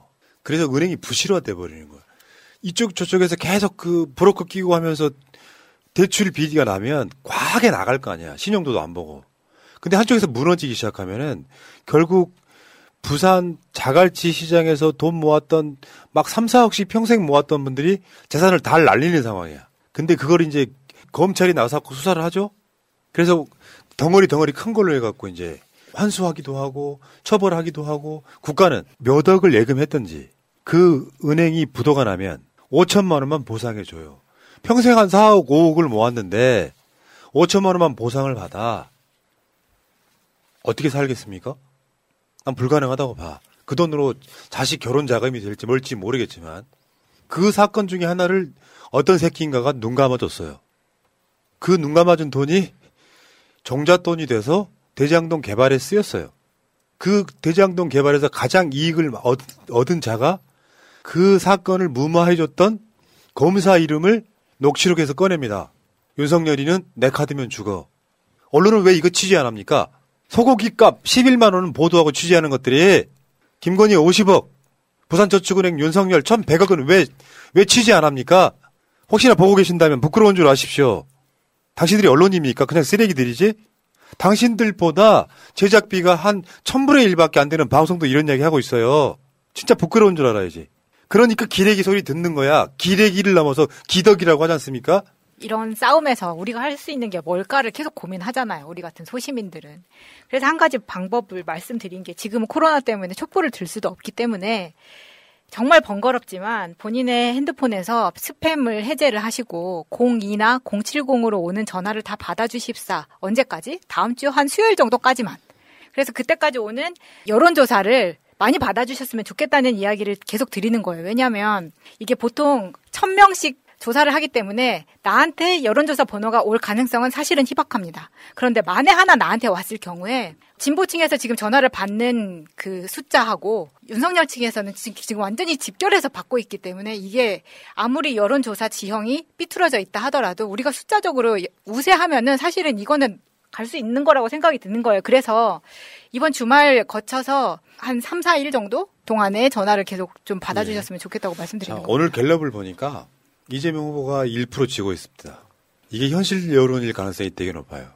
여론조사는 사실상 여론이라고 보기는 어렵고 어제 제가 권순정 팀장하고도 이야기를 했을 때 했던 이야기인데 같이 공감했어요. 여론은 여론을 반영한다기보다는 각 진영의 사기가 전화 등을 통해 드러나는 차원일 뿐이지. 근데 지금 갤럽이 오늘자 여론조사는 1% 지고 있습니다만 나쁘지 않아요. 이런 언론 지형에서 이 정도면 실제로 투표는 다르게 갈 가능성이 꽤 있다고 저는 거기다 유선이 또 10%가 들어가 있는 조사라서. 그리고 여러분들한테 부탁 한 말씀 드릴게요. 댓글창에 새날 방송에서만큼은 부정적 댓글 달지 말아달라. 왜냐하면 우리 진영에 그런 분도 계시겠지만 실제로 이쪽 저쪽 돌아다니면서 새날 애청자인 척하면서 우리 졌다, 우리 힘들다, 우린 질 거야 같은 부정적인 댓글 다는 건 작전 세력이라고 봅니다. 우리는 현실적으로 굳이 그런 말을 하실 필요 없는 거고 지금 여론 지형 나쁘지 않다. 우리가 이길 신호가 꽤 많이 써지고 있다 이렇게 말씀드리고요. 방송 중간에 좋아요를 눌러주시면 새날팀들에게 큰 힘이 됩니다. 미리 감사합니다. 여러분 안녕하십니까. 군대이야기 시간이 돌아왔습니다. 자, 관심 없는 분들 나가셔도 되고요. 이거 웃으셔야 되는데 이렇게 안 들어가시죠. 사실 군대 이야기가 재미없다는 편견을 좀 버려달라고. 예. 남자들 그런 거 있잖아요. 그 군대에서 축구한 이야기. 네. 아십니까? 혹시 장군님들 아세요 그거? 근데 군대 갔다 온 사람들 중에 제일 좋은 안주가 군대 이야기거든요. 네, 그렇죠. 제일 먼저 나오는 이야기가 내가 제대하면 이쪽으로 오줌도 안 넣는다 이런 이야기 하잖아요. 그렇죠. 병들은 그런 이야기 하는데. 그렇죠. 우리 장군님들 아세요 그 이야기를? 알고 있죠. 알죠. 네. 알고 있죠. 혹독하게 고생한 사람들은 그런 이야기를 많이 하더라고요. 네. 사실 근데 저는 이렇게 생각해요. 저도 약간 특수부대 나오는 사람인데 누구나 다 자기가 나온 군대가 제일 힘들어요. 내가 언젠가 느껴본 게 훈련이 빡센 것보다 정신적 고통이 더 심한 곳이 더 힘들어요. 그렇죠. 어떤 면에서 네. 차라리 몸으로 때우고 말면 되는데 네. 그 내무반 생활에서 좀 힘들었던 부분들 꽤 있거든요. 장군님들은 모르실 것 같은데. 내무반 생활의 고통은. 그래도 저 같은 경우는 사관학교 4년 동안 내무생활을 했지 않습니까? 내무생활을. 그게 2등병, 1병, 상병, 병장보다 지금 야전에 있는 병장보다 더 세요. 아, 그러십니까? 훨씬 세죠. 근데 그 간부들은 잘 모르는 얘기 있잖아요. 네. 우리 지금 따끈따끈한 저분 병장 저분은 사실 여러분들 아시겠지만 준장, 소장, 중장, 대장이 병장이 있는 거 아니겠습니까? 그렇죠. 5대장성. 그러니까 숫자로 하면은 병장 출신이 제일 많으니까. 그래서 5대장성이라고 그러죠. 사실 보병들은 군대에 있을 때 장군들 보기 힘들고요. 그렇습니다. 되게 힘듭니다. 근데 좀 약간 급이 올라가면 사단급이나 뭐 이런데 군단급이나 뭐 이런데 쭉쭉 올라가면은 장군들이 훨씬 더 많은 경우도 있잖아요. 국방부도 그렇고. 육군본부나 국방부 가면 국방부는 요즘은 좀 많이 달라졌죠. 장군들이 많이 없어요. 아, 민간인들이 많아졌죠. 합참이나 각군본부 가면 복도에 온 장군들이죠. 훨씬 많지는 않고요. 이제 제가 육군본부에서 이렇게 처장을 하고 있었는데요. 뭐 많죠. 육해공군이 다 이렇게 있으니까 순 장군들이 보이는 거고. 근데 이제 뭐 실제로 실질적인 수는 그렇게 뭐 다 야전에 비해서 좀 많을 뿐이지 실제로 다른 연간장교나 유간장교보다 많지는 않죠. 하긴 그렇죠. 숫자가라는 게 당연하죠. 있으니까. 상대적으로 많죠. 네. 여러분들이 이분들 제대하셨기 때문에 막 때려도 돼요. 제대하신 지 언제예요? 2018년도 7월에 전역하였습니다. 야, 따끈따끈하네. 아직도 군기가 좀 들어있지 않다 보니까 자세가 벌써 군기가 딱 들어있네. 제 아들내미가 학군 장교로 제대를 했는데 저희 아들내미 친구입니다. 아, 그래요? 예, 오늘 아들내미 대신 제가 데리고 나왔습니다. 그 의미가 있다 싶어서. 자, 지금쯤이면 군대가 모르겠어요. 항상 자기가 군대 생활하는 게 제일 힘들다고 하니까 누구나 다. 지금 겨울이잖아요. 그러면 눈 오고 그러면 일단 무조건 치워야 되잖아요. 그렇죠. 그걸 그대로 두면 겨울 내내 훈련을 못 하니까. 그렇죠. 다 치우고 보는데. 장군님들도 그거 해보신 적 있어요? 제설 작업? 있죠. 소대장, 중대장 때는 눈 오면 같이 치웁니다. 그렇죠. 징글 맞을 때도 있거든요. 그래서 눈 오면 상당히 일반 사회에서 낭만적이잖아요. 그렇죠. 우리는 하늘에서 서리기가 떨어진다 그렇게 이야기해요. 아지네. 두 분은 제가 보니까 대화를 좀 나눠보니까 좋은 상관이었을 것 같아요. 당연히 그렇게 해야죠. 아니 이제 그렇게 하지 않고는 이 리더십이 제대로 구사가 되지를 않아요. 그럼요. 그리고 뭐 결국은 전투를 해서 적진에 뛰어들 수 있도록 제 부하들과 같이 이렇게 똘똘 뭉치는 거 아니겠어요? 그렇게 하려면 그들을 평상시부터 저희 사람으로 만들어 놔야 되니까 서로 간에 정을 주고 긴밀하게 끈끈한 정을 쌓아야만이 가능한 거죠. 그렇게 하려면 우리 이제 박 장관님 얘기하시듯이 눈이 내리는데 눈은 곧 쓰레기다라는 답변을 바로 할 수 있어야 돼요. 우리 병사하고 똑같이. 눈을 그냥 치우지 않고 그냥 겨울 내내 얼려놔야 이게 훈련도 안 하고 좋을 텐데. 안전사고가 날 가능성이 많죠. 자, 수기사 근무하셨다는 우리 예비역 병장 한혁중님. 네네네. 그 수기사에서도 제설 작업 많이 해봤습니까? 엄청 많이 했습니다. 눈도 많이 오고 해서 거의 뭐 저는 제설 기계였습니다. 임금 때부터. 제설 기계. 제설 기계는 제가 처음 듣는 용어입니다. 지금 기계화 사단이 수기사하고 양기사 아직도 두 개만 있나요? 제가 알기로는 이제 통합이 된다고 들었는데. 통합이 돼요? 저도 정확한 정보는 기억을 못 하고 있습니다. 오래돼서 생각보다. 수기사에서 뭐 하신 거예요? 저는 헌병 소속에 있어서. 어쩐지 키가 크더라. 그래서 헌병 특수임무 부대라고 거기서 이제 뭐 내부 진압, 이런 테러범 내부 진압 이런 걸 토대로 훈련을 했었습니다. 혹시 최근에 넷플릭스에서 인기 있었던 드라마 DP? DP 그렇습니다. 뭐 그런 역할도 하는 거예요? 그거는 따로 군탈 체포조가 있고 이제 헌병이 3개로 나뉘는데 군무헌병이랑 군탈 체포조, 이제 특수임무 헌병 이렇게 나눠요. 헌병 제복 입고 근무하신 거예요? 아니면은 일반 흑복, 훈련 시에는 흑복이라고 검은색. 예를 들어서 도시 진압을 하기 때문에 위주로 그래서 건물 내에 침투를 해야 돼서 약간 그림자랑 비슷한 흑복을 입고요. 그리고 평상시에는 일반 군인들이 입는 그런 제복을 입습니다. 헌병들이 멋있지 않습니까? 멋있죠. 흑복 그게 이제 특수 임무를 수행하는 사람들한테 주는 거거든요. 근데 이제 그 흑복, 우리 많은 시청자들이 계시니까 용어를 정확히 하셔야 돼요. 이제 그 흑복이 아니고 원래 대테러복입니다. 대테러복. 707 블랙으로 돼 있기 때문에 흑복이라고 하는데, 그건 엄밀한 정확한 용어는 대테러 복용으로 이렇게. 지금도 흑복 입고 나왔어요.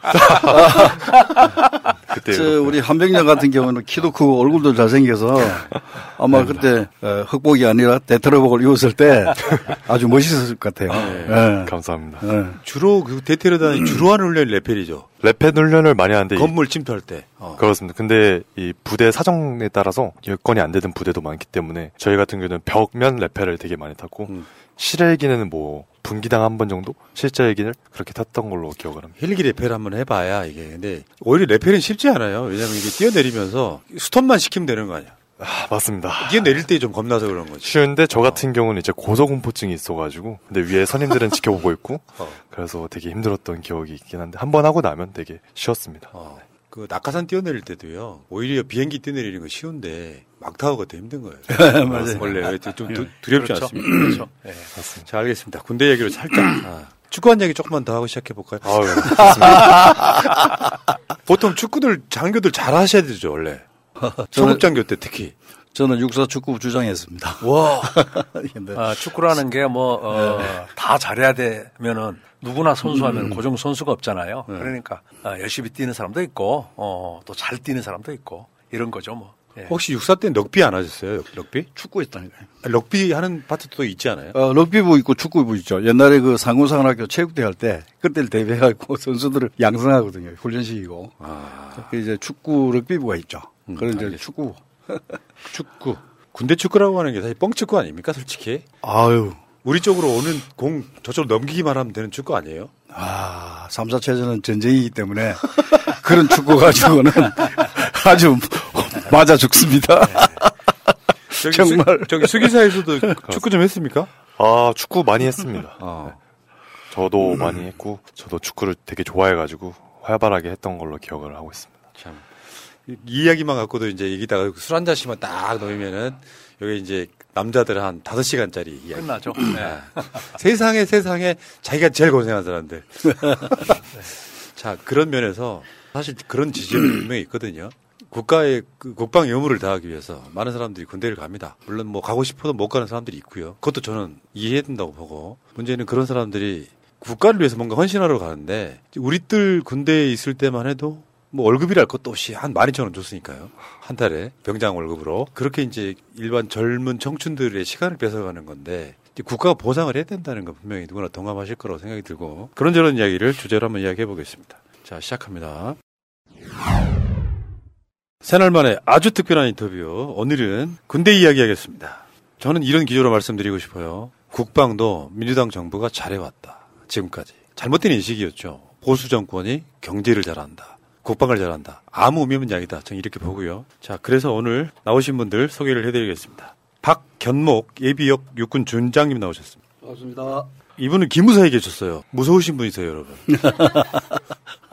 무서운 거 없습니다. 이야기 들어보니까 뭐 박근혜 정권 때 뭐 위에 대들었다가 옷 벗으셨다고. 일을 올바로 하다가 네. 제가 진 거죠. 올바른 일을 하다가 결국 뭐 기무사에서 나왔죠, 그때. 네. 그때 아마 박진만 씨 친구였던 이재수 이 양반이 기무사령관이었던 바로 그 시절입니까, 그럼? 제가 나오고 나서 바로 기무사령관으로 부임을 했죠. 네.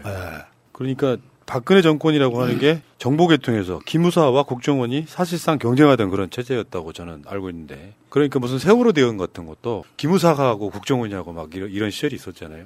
예. 있었죠. 지금은 기무사가 뭐 정치적 여기에 개입하거나 그런 일이 없지 않습니까? 현 정부 들어와가지고 적폐청산을 하면서 조금이라도 법규에 위배되는 것이 있으면 전부 다 털어냈습니다. 지금은 그러한 인적, 그다음에 제도적 것을 전부 다 완비했기 때문에 조금 더 이제는 법규를 벗어난 일을 할 수가 없습니다. 지금 이름 바뀌지 않았어요? 안보지원사령부로 바뀌었죠. 안지사 이렇게. 예. 자, 박견목 준장님 나오셨고요. 다음에 김사진 예비역 육군 준장님 나오셨습니다. 반갑습니다. 이름들이 다 군인 같아요. 네. 지금 군수지원사령관도 하셨고. 네. 최근에 보시니까 통일안보전략연구소 같은, 그러니까 실제로 네네. 군인 출신으로서 네. 안보에 관련된 연구를 하고 계시네요. 네네, 그렇습니다. 가장 바람직한 일이 아닌가 싶어요. 네네. 연계해서 지금 하고 있는 것이죠. 네. 자, 그리고 그 옆에는 장군보다 높다는 병장님 나오고 계십니다. 한혁중 예비역 육군 병장. 안녕하세요. 이제 전역한 지 한 3년? 한 3, 4년 됐습니다. 네. 아직도 군기가 들어있는 그런 느낌. 아무래도 장군님들 옆에 있다 보니까 군기가 안 될 수가 없던 것 같습니다. 저도 군대에 있었으면 장군 달았을 거예요. 그러니까 사실 군대라고 하는 게 제가 보니까 그런 것 같아요. 네. 보니까 충분히 달았을 것 같아요. 군대라고 하는 게 실제로 그 군대에서 만들어진 계급이 사회에 나와도 유지가 되잖아요. 그렇습니다. 우리 같은 사람도 학교 다니다가 군대를 갔는데 내 10개월 선임이 나보다 2살이 어린 케이스였어요. 제대하고 나왔어도 반말을 못 하겠는 거예요. 그게 참 안 되더라고요. 그게. 네, 맞습니다. 실제로 어때요? 저 같은 경우에도 제 후임들 중에 저보다 나이가 많은 사람들이 많았는데 전역하고 이제 만났는데 아직도 말 올리죠. 한혁준 병장님 식사하러 가시겠습니까? 그렇게 돼요. 네, 주변 사람들이 이상하게 쳐다봤던 걸로 기억합니다. 원래 본인은 사는 지역은 어디예요? 지금 용산구에 살고 있습니다. 아, 그러면 수기상구에서 가깝잖아요. ITX 타고 한 40분이면 갔던 걸로 기억을. 저는 고향이 전라도 쪽이잖아요. 어휴. 그러면 이제 한번 휴가 한번 나오면 막 고속버스나 막 이런 거 타고 저 경기도에 근무했는데 뭐 그런 시절을 겪었던 것 같고 어쨌든 이야기 좀 잘 부탁드리고요. 장군과 병장이 만나서 하는 군대 이야기 뭐가 있을까요? 참 이 공감대라고 하는 것은 제가 봤을 때 그래요. 이 장군들이 본인들께서 권위주의를 내려놔야만 가능한 대화. 어쩌면 잘못 말하면 꼰대가 될 수도 있는 그런 대화가 아닐까 이런 생각을 해봤습니다. 장군 다시는 거 어렵지 않아요? 근데 어렵다고 생각합니다. 어렵고 다 다는 건 아니니까. 예. 저는 대령 때 제가 장군 단다는 것을 생각을 못했습니다. 뭐 대령 오래 하셨구나. 설마 되겠나 이런 생각을 했거든요. 그 정도가 장군 달기가 힘드니까요. 그래요. 예. 그 별을 딱 달았을 때 기분은 어때요? 그게 제일 궁금하더라고요. 진짜. 진짜. 더 이상 말이 안 나오네. 더 이상. 예. 그 기분은 한번 달아보셔야 합니다. 김 장군님은 어떠셨어요? 뭐 우리 박 장군과 동일한 그 느낌이죠, 뭐. 예. 그리고 뭐 여기서 이렇게 많은 분들이 계시는데 또 안단 분도 많이 있잖아요. 네. 근데 또 저의 감정만 너무 또 드러내는 것도 오히려 실수가 될 것 같아서 많이 좀 자제하겠습니다. 그럼 우리 한 병장님은 저 군생활 몇 개월 한 거예요? 1년 9개월 했습니다. 그럼 총 몇 개월인가요? 21개월이죠. 21개월. 이러면 우리 같은 사람들이 30개월 했잖아요. 30개월 하고 나면 그 생각을 해. 요즘 근데 참 많이 좋아졌다. 일단 기간으로도 그렇잖아요. 근데 그런 이야기 하면 또 꼰대 소리를 듣는단 말이에요.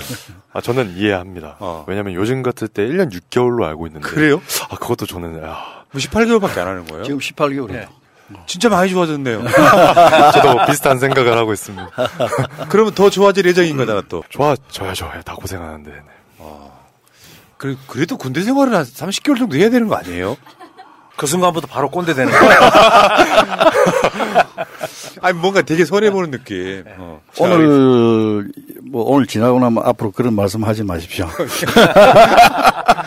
아니 사실 이제 농담을 이렇게 말씀드렸는데 저는 기본적인 생각이 군대가 모병제로 바뀌어야 된다고 생각하는 사람이라 젊은 사람들 시간을 그렇게 뺏는 것은 말이 안 된다. 그런 주의이긴 한데 이제 그냥 옛날 선배 입장에서 보면 부럽다 이런 생각이 드는 거죠. 그럼 두 분은 군 생활을 얼마나 하시고 대역하신 거예요? 몇 년? 저는 33년 했습니다. 육사 포함하면 더 길겠는데요? 그 포함해서 33년 했고요. 34년? 3년. 야. 제대하고 한 얼마나 되셨어요, 그럼? 제대하고 한 7년 됐죠. 그럼 막 제대했을 때는 아침에 6시에 일어나지던가요? 아침 6시에 일어나는 게 문제가 아니고 어디 가서나 그 업무에 대한 중압감 때문에 저녁을 했는데도 불구하고 새벽에 벌떡 일어나요. 부대 가야 된다는 생각 때문에. 두 분 다 그러신 거죠? 그게 거의 뭐 한 6개월 이상 되더라고요. 그게. 난 지금 어디에 있나 하고 지금. 왜 비상 걸리거나 그러면 뭐 괜히 초긴장해야 되는 상황도 있을 거 아니에요. 예. 두 분들 근무하셨을 때는 그런 경우 꽤 많았을 것 같은데. 그렇죠, 아무래도. 예. 저 같은 경우는 이제 사관학교까지 38년을 하고 나왔는데요. 이제 전역한 지 이제 4년 막 됐고요. 예. 근데 이제 조금 이렇게 그 머리 스타일도 조금 이렇게 이제 군인 스타일이 아니라 조금 거기를 벗어나고 있는 과정이에요. 그러네, 진짜. 그러니까 바로 얼마 전까지만 해도 이팔 가르마에 이게 뭐 줄 수가 없더라고요. 예. 이게 지금 장발이신 거죠? 본인 스타일로 보면. 그렇죠. 조금 군에서 보면 이제 조금 군기가 물러난 거죠, 머리가. 근데 이게 훨씬 더 이 군복 입었을 때보다 말이죠. 젊고 또 젊어지고 마음도 그렇고 여러 가지 좋은 것 같아요. 근데 그 군인이라고 하는 게 이제 야전에서 많이 햇빛 쬐고 이런 경우가 많잖아요. 그러면 기본적으로 좀 얼굴이 새카맣고 그래서 자기 또래들보다 훨씬 더 나이 들어 보이는 측면이 있죠, 분명히. 네, 들어 보이죠. 네. 요즘에는 한 40대, 50대도 되게 트렌디하잖아요. 옷도 막 잘 입고 근데 군인 출신들은 그런 느낌이 좀 떨어지는 측면이 있어요, 분명히. 그렇죠. 네. 떨어지는 측면이 있죠. 네. 고생들 하셨고요, 진짜. 뭐, 저도 군대 갔다 온 사람이지만, 그 어떤 국방의 의무라든지, 나라를 지키기 위해 헌신하신 분들한테는 정말 존경을 표합니다. 감사합니다. 네. 자, 이제 본격적인 이야기 한번 해보겠습니다. 지금, 아까 제가 초반에도 말씀드렸지만, 민주정부가 훨씬 더 국방을 잘한다고 생각합니다. 최근에 나온 자료 보면, 지금 세계 군사력 6위의 국가가 됐거든요. 상상할 수 없는 사실 순위예요. 왜냐면은, 불과 몇십 년 전에, 일제로부터 지배당하던 나라입니다. 자기 나라 못 지켜가지고. 물론 뭐 보수 세력이 뭘 잘못했다라는 측면보다는 저는 민주 세력이 국방에 대해서는 훨씬 더 관심도 많고 진정성이 있다. 저는 그렇게 생각을 하는 사람이기 때문에 만약에 문재인 대통령이 뭐 평화만 뭐 외치면서 국방력 강화를 안 했다면 지금 우리나라가 이렇게 큰 소리를 칠 만한 그런 상황도 아닐 거라고 생각이 들고요. 그러니까 보수 세력이 국방을 잘한다. 요거는 사실상 가짜뉴스에 가깝습니다. 북한과 이렇게 교전하게 돼도 그 우리나라가 이겼던 케이스는 다 민주정부 때였고요. 북한하고 예를 들면 뭐 주장대로라고 하면 천안함 사건도 사실은 북한한테 진 사건이잖아요. 그러니까 저는 민주 세력이 국방에 대한 진정성이 훨씬 더 있다 이렇게 생각이 드는데 문제는 그 진정성 중에 가장 중요한 건 저는 사기라고 생각을 하거든요. 군사들의 사기. 그 사기를 높여주기 위해서 굉장히 많은 노력들을 하는 게 사실 또 민주정부였다 이렇게 말씀드리고 그래서 지금 그 문재인 정부에서도 병영 생활을 획기적으로 개선한 뭐 두 개의 큰 전환점이 있었다. 예전 사람들이 보기에는 상상하지도 못할 일이 벌어졌던 거죠. 예. 그 두 개가 뭘까요? 그 점에 대해서 제가 먼저 말씀을 좀 드리겠습니다. 그 6.25 이후에 이제 우리가 병영 생활을 하면서 그동안은 많은 것을 발전시켜 왔지만은 제가 생각하기에 가장 획기적인 전환점이 두 개가 있습니다. 첫째가 뭐냐면 참여정부, 노무현 정부 때 병사들 내무반 생활관을 개선을 했습니다. 생활관. 그 침상으로 되어 있는 것을 침대로 좀 더 바꾸고 하는 그런, 그걸 개선했고, 현 정부 들어와서 병사들에게 휴대폰을 제공했거든요. 쓰라고. 제공한 거예요? 예, 자기가 쓰던 것을 가져와서, 쓸 수 있도록 이렇게 승인을 해서 지금 쓰고 있는데, 이것이 우리 병영 생활의 큰 전환점이 됐다. 아, 그렇게 저는 생각합니다. 예, 그렇습니다. 자, 그러면 하나씩 한번 이야기 한번 해볼게요. 네. 지금은 대부분 다 그럼 침대 씁니까? 그렇죠. 지금 전부 다 침대 씁니다. 네, 지금은 다 침대로 바뀐 걸로 알고 그래요? 있어요. 네. 야, 근데 한번 더 가고 싶은데요? 아니, 단지 이제 신병 교육대 있지 않습니까? 그건 아직 지금 안 바뀌어가지고 다음에 뭐 말씀을 좀 드릴 신병 교육대 겁니다. 아마 공약 속에 들어있기 때문에 설명을 자세히 드릴게요. 예. 우리 때만 해도 신막사 쓰면서 관물대도 캐비넷으로 바뀌었던 시기예요. 우리 그렇죠. 부대가 가장 먼저 바뀌었던 시기고 그 침상 위에 10명 정도 한쪽 침상에 그 침상과 침상 사이에 공간이 좀 있어요. 사람 키보다 좀 작은 걸로 그 사이에서 우리가 기압 받고 그랬었는데 그렇죠. 아 진짜 그럼 다 침대로 바뀌었다는 거예요? 그렇죠. 침대로 다 바뀌었죠. 지금 아마 대부분 군대 생활하신 분들이 대부분 이렇게 매트리스 깔고 그렇게 했죠. 모포 덮고 이렇게 기상소리 나자마자 튀어나와서 빨리 정리하고 점화하러 나가는데 한 5분 걸리고 그랬던 시절. 그렇죠. 그리고 지금 보니까 소대 단위에서 분대 단위로 바뀌었다. 한 방이 그렇게 쓰인다는 거예요? 그러니까 이제 소대 단위에서 지금 한 방에 분대 단위로 지금 병사들 침대를 다 이렇게 배치를 하는 거죠. 옛날에는 소대 단위로 막 그 막사에 그렇죠.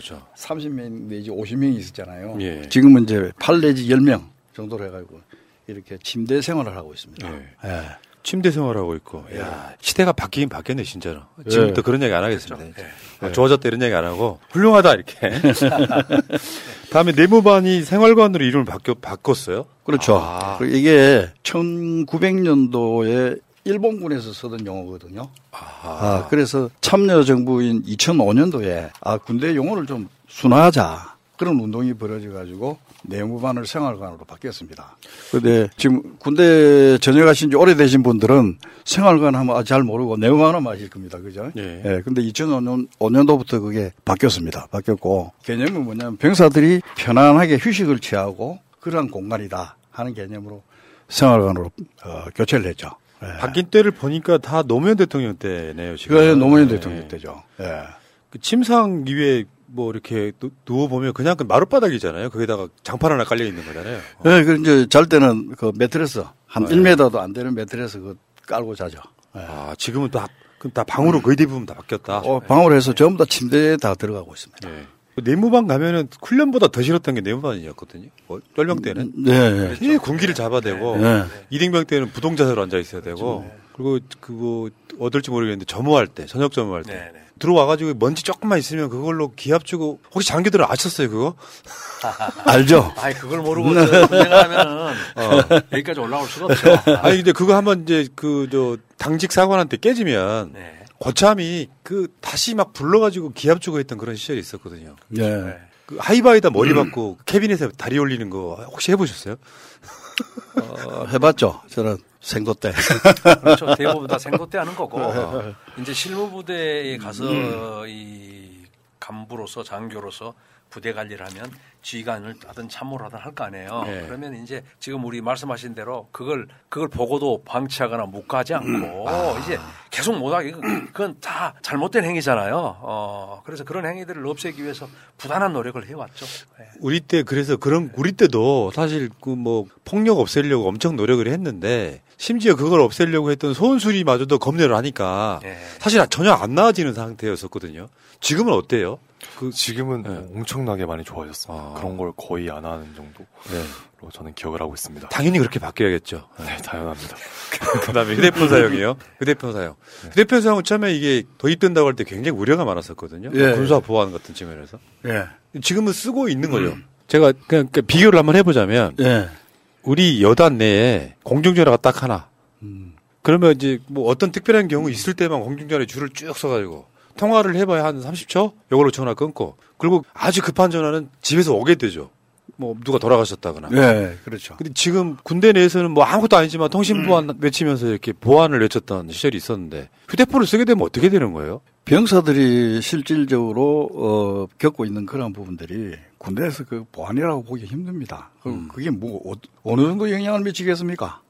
제가 잠시 이야기를 좀 해도 되겠습니까?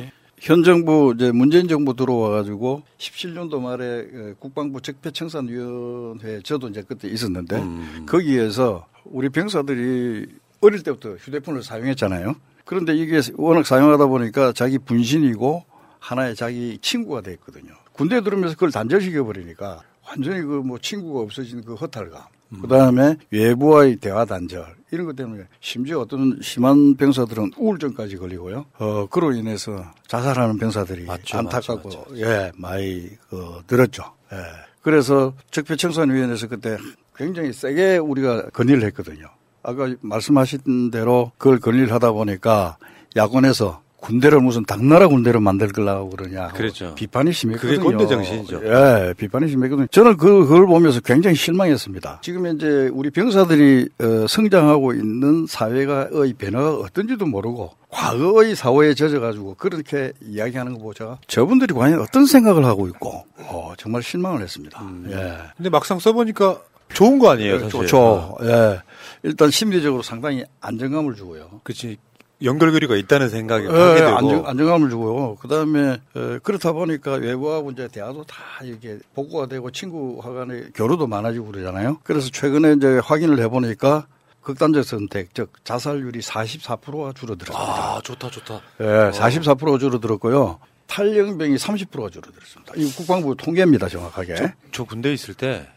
실제로 자살한 장면을 본 적이 있어가지고 굉장히 오랜 시간 동안 트라우마 겪었던 적이 있거든요. 근데 그건 진짜 좋은 것 같아요. 왜냐면은 휴대폰을 사용할 수 있게 되면 분명히 부대 내 가혹행위 줄어듭니다. 바로 연락이 갈 수 있잖아요. 군대를 내가 나라를 지키려고 가는데 가혹행위 당하고 자살하는 일은 벌어지면 안 되죠. 그래서 이제 그 플러스에서 군대에 있던 구석구석에 있던 병폐들이 좀 사라지기 시작했어요. 그러네요, 진짜. 얼마 전에 보셨죠? 식사가 나보니까 사진 찍어갖고 위로 올리고 하는 것들. 그걸 간부들은 군대 보안이라고 생각하고 있었거든요. 밥 뭐 먹는지 부모는 알면 안 돼. 사회에 나가는 그 자체가 보안이라고 생각했거든요. 이제는 굉장히 많이 좋아졌습니다. 그런 것 때문에. 그래 더 좋아져야 되는 거죠, 사실. 앞으로 더 좋아져야죠. 군대에서 지금 한 병장 계실 때는 휴대폰 사용 못했을 것 같고 기관장을 있을 때는 핸드폰을 사용 못했습니다. 이야기 들어보니까 어때요? 후임병들의 얘기를 빌려봤을 때 되게 편안하고 좀 더 병영 생활에 긍정적으로 생각하게 된다고 하더라고요. 제일 가장 큰 이유가 아무래도 사랑하는 사람과 연락을 계속적으로 할 수 있다. 중요하다. 네, 이게 엄청나게 중요해요. 제 동기 중에서도 여자친구가 있었는데 연락이 안 된다고 여자친구 입장에서는 왜 연락이 안 돼? 이러면서 좀 마음이 멀어지고 헤어져가지고 되게 우울해 보여서 이거를 그 누구한테도 기댈 수도 없고 해가지고 되게 힘들어했던 기억이 있습니다. 아, 진짜 그러네요. 우리 때만 해도요, 편지, 애인 있으면 편지가 막 계속 날라들고 그 애타게. 근데 그 연락이 끊어지면 탈령하고 싶잖아요, 사람 심리가. 그래서 실제로 제가 헌병 소속이어서 여러 사건들을 많이 봤는데, 실제로 이런 이유 때문에 탈영을 하는 병사들도 되게 조금 빈번하게 있었던 걸로 저도 기억을 하고 있습니다. 부대마다 조금씩은 다르겠지만 핸드폰을 사용할 수 있는 시간대는 무조건 아닐 것 같고, 일과 시간대는 사용을 어차피 못 할 거 아니에요. 쉬는 일과가 끝난 후에는 자유롭게 사용할 수 있는 거 아니에요? 예, 이제 뭐 점심 시간이나 일과 이후는 이제 쓸 수 있죠. 그런데 이제 우리 아까 박장훈께서 설명을 다 해주셨는데, 하여튼 장군 이래로 전혀 개인이 쓰지 못하던 휴대폰을 이제 병사들에게 씀으로써 이걸 관리하는 관리자들 입장에서는 반드시 이제 100% 장점만 있는 건 아니겠죠. 단점도 분명히 있겠죠. 그러나 그러한 단점들을 부대별로 다 알고 이제 식별을 해서 그런 단점들을 어떻게 최소화시킬 것인가, 이것을 사실 군 차원에서는 하고 있는 것이죠. 그러니까 장점들이 훨씬 더 부각되는 거고, 그래도 휴대폰을 사용해도 전혀 전투력에 지장을 주지 않는구나라고 이제 평가를 내릴 수 있는 것이죠. 아마 최전방 정도에서는 그 제한이 좀 더 있을 것 같고요. 아무래도 네, 그렇죠. 아무래도 보안 때문에. 네, 네. 나머지 일반 부대는 사실 구글에 다 나옵니다. 웬만하면 다 나온다고. 네, 다 나오죠. 네. 네. 그런 지점들을 사고만 조금 바꾸면 네. 군대가 그렇게 무서운 것이 아니라 한 번쯤 가고 싶고 가도 그렇게 힘들지는 않고 그렇죠. 사실 시간 뺏는 것만큼은 그건 어떻게 보면 국가의 어떤 폭력일 수도 있어요. 그렇죠. 젊은 사람들의 시간을 우리보다 선배, 그러니까 문 대통령 같은 분들은 3년 꼬박 하시잖아요. 36개월 이렇게. 그거 하고 나오면 22살에 군대가 6살에 제대하는. 지금은 상상도 못 하시겠지만 어떻게 휴대폰 자체는 굉장히 획기적인 거였고, 아까도 제가 노무현 대통령 때 침대를 교체한다든지 생활보관으로 바꾼다든지, 그리고 휴대폰 사용도 사실 민주정부 때 이루어진 상황이기 때문에 네. 이게 어떤 의미겠어요? 군사의 사기를 그렇죠. 중요하게 생각을 하기 때문에 처우가 좋아지는 거거든요. 이런 점에서는 저는 다시 말씀드리지만 민주세력이 국방에 대해서는 훨씬 더 진정성 있게 관심이 많다, 이렇게 말씀드리고, 자, 그러면 이재명 정부가 되면 과연 어떻게 될 것이냐, 이것도 궁금한데 이재명 후보의 그 병영 관련한 공약 좀 말씀해 주시겠습니까? 이제 우리 후보께서 국방과 관련된 공약을 많이 발표했거든요. 근데 이제 그 중에 이 장병들의 그 복지와 사기와 관련된 부분은 대략 크게 한 7개 정도로 요약이 될 수 있겠어요. 첫째, 이제 그 병사들의 월급을 그 대통령 임기 말 2027년까지 1인당 200만 원으로 점차 단계적으로 봉급을 올리겠다, 인상시키겠다. 또 두 번째는 이제 그 병사 휴대폰에 대한 통신 요금이 상당하지 않습니까? 우리 누구나. 그런데 이 휴대폰에 대한 통신 요금을 반값을 지원해 주겠다. 또 이제 최근에 문제됐던 이런 급식의 질 문제, 그래서 군 급식 체계를 전면적으로 개선해 나가겠다. 네 번째는 이제 군인 상해보험이, 이 간부들은 본인들 그 돈으로 다 상해보험을 들고 있어요. 그러나 이제 병사들은 그 특별한 공무상 재해를 제외하고는 상해보험이 안 되거든요. 근데 이런 것을 전격적으로 다 시행하겠다.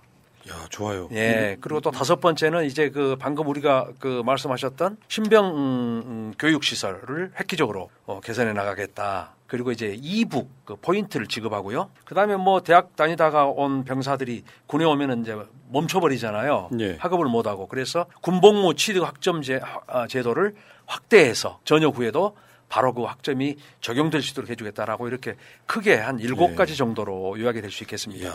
예. 이것만 딱 타이틀만 봐도 정말 좋아지는구나, 이런 느낌이 드네요. 네, 그렇습니다. 최소한 모병제가 아니더라도 군대를 갔을 때 최소한 내가 국가를 위해서 뭔가 빼앗긴다, 이런 느낌은 좀 안 들게 하려고 엄청 노력하는 게 보이네요. 첫 번째, 그러면 병사 월급 200만 원까지 이 이야기, 이게 최근에 윤석열 후보 쪽에서도 이 공약을 받아서 공약 따라 하겠냐 이런 논란도 분명히 있었고요. 있었죠. 근데 이게 지금 월급을 200만 원까지 인상하는 배경이랄까? 또 계획이랄까? 좀 설명 좀 해 주십시오. 사실은 병사들에 대한 그 월급도 우리 민주정부에서 훨씬 더 신경을 많이 썼죠, 그동안에. 국가를 위해서 헌신봉사하는 병사들에 대해서 걸맞는 대우는 반드시 필요한 겁니다. 필요한 것이고, 그렇기 때문에 병사들이 현재 생활하면서 집에서 돈을 갖다 쓴다든가 그런 데는 없어야 되겠죠, 그죠? 그리고 사회에 진출했을 때 그 일정한 금액을 좀 모아서 기반이 되는 자금을 좀 가져갈 수 있도록 하는 것이 중요하다 하는 그런 인식을 가지고 민주정부에서 꾸준히 해왔습니다. 2017년도에 병장들 기준 했을 때 이때는 박근혜 정부에서 계획을 한 거죠. 그죠?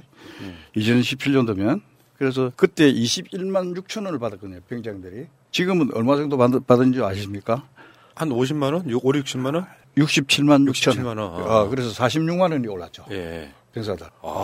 예. 그뿐 말고 이제 앞으로 계획에 의하면 26년도까지 100만 원까지 올리려고 생각을 하고 있죠. 지금 현 정부의 계획이에요, 이게. 예. 현 정부에서 계획이 그렇게 돼 있죠. 그런데 이재명 정부에서는 어떻게 하느냐. 이번에 내세우는 게 선택적 모병제지 않습니까? 그러니까 선택적 모병제를 했을 경우에 27년도 되면은 우리가 징집병으로 모집해야 될 인원이 15만으로 줄어듭니다. 지금 30만이 넘는데요. 예. 15만이 줄어들기 때문에 그 병사들에 대해서 27년도가 되면 그때 200만 원까지 보장해 주겠다 하는 그런 내용이거든요. 그래서 이 내용은 보면은 굉장히 합리적인 방법으로 단계적으로 아주 친밀하게 계획을 수립해서 이걸 갖다 공약을 발표를 한 겁니다. 이게 언제 발표를 했냐면 작년 12월 24일 날 발표를 했습니다. 예. 그런데 올해 1월 9일 날 윤석열 후보가 병사 월급 200만 원 딱 이걸 내셨습니다. 이게 숫자만 던진 거고요. 이렇게 이재명 후보 쪽에서는 이러저런 상황들을 고려했을 때 선택적 모병제가 된다면 이렇게 올릴 수 있다를 그렇죠. 구체적으로 만든 거고. 이건 분명히 인식이 될 게 확연히 다른 겁니다. 그게 지금 뭐 나오는 이야기로는 윤석열 후보처럼 그냥 아무 대책 없이 다 200만 원 주겠다가 돼버리면 사실상 불가능하다면서요, 그게. 그게 왜 불가능하냐면 윤석열 후보는 이걸 하면서 현재 병사들한테 월급으로 들어간 돈이 2조 1,000억입니다. 그런데 뭐 내년이라도 당장 많이 하게 되면 5조 1,000억이 필요합니다. 이 5조 1,000억이 어느 정도 돈이 되는 줄 아십니까? 작년 우리 방위력 개선비가 한 17조 정도 되거든요. 3분의 1입니다. 이렇게 써가지고는 국방비가 울퉁불퉁 완전 불균형이 되고 어떻게 되겠습니까? 그리고요, 이게 만약에 내년에 병사들 지금 월급을 200만 원 올리지 않습니까? 예. 올리면 그 올린다는 소리를 듣고 지금 전방에 있는 소위 하사들이 야, 우리도 올라가겠구나.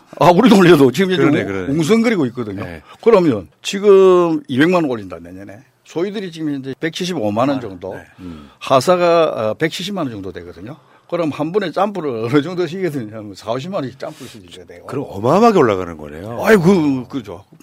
저는 이제 또 다른 걸 또 유추합니다. 이랬을 때 이제 위로 계속 소위 중이 뭐 올라갈 거 아닙니까? 월급 체계가 군대는 계급 체계이기 때문에. 그러면 사회에 있는 일반 공무원들을 가만히 있겠습니까? 연쇄적이요. 우리도 올려달라. 야, 정말 대책 없는 공약이네요.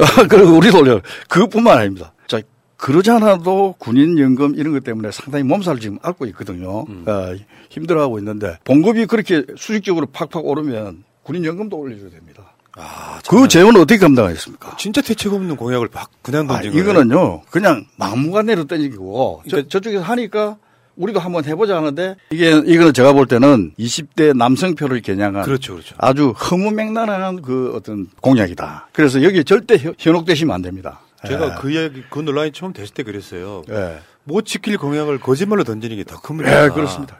이러저러한 상황을 고려해서 단계적으로 이렇게 해서 뭐 모병제까지 포함했을 때 이렇게 올리겠다라고 하는 그게 있는 게 아니고 무조건 200만 원. 그렇습니다. 그럼 여기서 파생되는 효과는 사실 200만 원을 올리는 게 아니라 전 사회적으로 한 4, 500 될 거 아니에요. 모든 게 들썩들썩하죠. 참. 이런 것까지 생각해 본지 과연 의심스럽습니다, 제가. 자, 그럼 우리 한 병장님께 한번 물어볼게요. 근데 제대한 지 얼마 안 됐으니까. 월급 얼마였어요, 병장 때? 그때 2018년도 당시에는 군 월급이 병장 40만 원으로 기억을 하고 있습니다. 그 정도 때. 사실 그것도 부족하죠. 우리 또 군대에 있을 때 제가 병장 월급 12,000원에 생명수당에 3개월에 한 번씩 나왔거든요. 그래도 고향에 그 공중전화 전화를 가서 어머니 돈 좀 보내주세요가 일상이었단 말이에요. 왜냐면 그 월급으로는 생활을 못하고 PX도 가야 되고 뭐 할 게 많아. 그러면 40만 원 받았을 때는 생활이 어느 정도 됐어요? 생활이 거의 부족했습니다. 네. 그러면 또 용돈 또 손 벌리게 되는 거예요? 네, 아직 그때 당시에는 용돈을 좀 받아서 되게 죄송했던 기억이 있습니다. 주로는 뭘 사 먹는 거 아니에요? 주로 아무래도 이따가 뭐 토론을 하게 될 건데 그 식당 그 급식이 너무 좀 부실해서 네, 부실해서 대부분 PX에서 비용을 많이 지불을 하고 뿐만 아니라 이제 사회에 나갈 준비를 해야 돼서 각종 자격증 시험이나 뭐 어떤 뭐 요리 자격증이나 아니면 토익 이런 것들 준비하느라 비용이 많이 또 그쪽으로도 지불이 돼서 네, 한없이 부족합니다. 제가 여기 장군님들 계시는데 군대 있을 때 간부식당 치사병을 좀 알고 있었거든요. 메뉴가 달라. 알고 계셨어요? 아, 간부식당이요? 네. 아, 다를 수밖에 없죠. 왜 이렇게 더 맛있고 좋은 거를 간부들만 먹어요? 같이 먹어야지. 좀 이따 또 이제 뭐 급식 체계에 대해서 좀 말씀을 드릴 때 좀 할 수도 있는데 어차피 질문하셨으니까 간부식은 이제 간부와 우리 그 병사들 간의 그 급식 배정비가 있잖아요.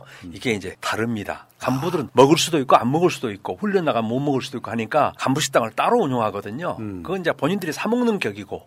네. 그리고 이제 우리 병사들은 몇백 명이 통일된 메뉴표에 의해서 취사장에서 급식을 만든 걸 그래서 또 먹다 보니까 메뉴표가 달라요. 부대가 뭐 예를 들어서 군단 사이즈로 다 통일돼 있잖아요. 그런데 이제 간부식은 뭐 이 부대 다르고 저 부대 다르고 부대마다 간부들끼리 사서 먹는 체제니까 좀 다르죠. 체제가 좀 다르네요. 네. 오해는 안 하시는 게 좋을 것 같아요. 네. 아니 어떤 부대에서는 그런 오해 때문에 병사하고 간부 식당을 완전 통합해버리는 데도 있습니다. 그래서 이제 요즘 그런 추세로 많이 나가고 있습니다. 같이. 제 궁극적인 생각은 간부들이든 일반 병들이든 똑같이 먹는 게 맞다고 생각하고요. 그렇죠. 그러면 국방비에 올리면 되거든요. 사실은 틀릴 건 아닐 것 같고. 어쨌든 그 월급 40만 원 받아서도 부족했었고. 그렇습니다. 뭐 물가도 있을 테니까요. 우리 때 뭐 내가 12,000원 받았다 이렇게 표현하면 안 되는 거고. 물가도 있을 테니까 지금으로 따지면 아마 대략 봤을 때 한 10만 원 정도 받았을 것 같고요. 제가 받은 거는. 근데 그렇게 비교해도 많이 받은 건 사실이지만 그걸로는 택도 없다 이런 얘기죠. 그렇죠. 그러면 만약에 지금 뭐 100만 원을 올리고 모병제 뭐 됐을 때를 가정했을 때 한 200만 원 올라가면 실제로 제대할 때 돈 모을 수 있을 정도는 될까요?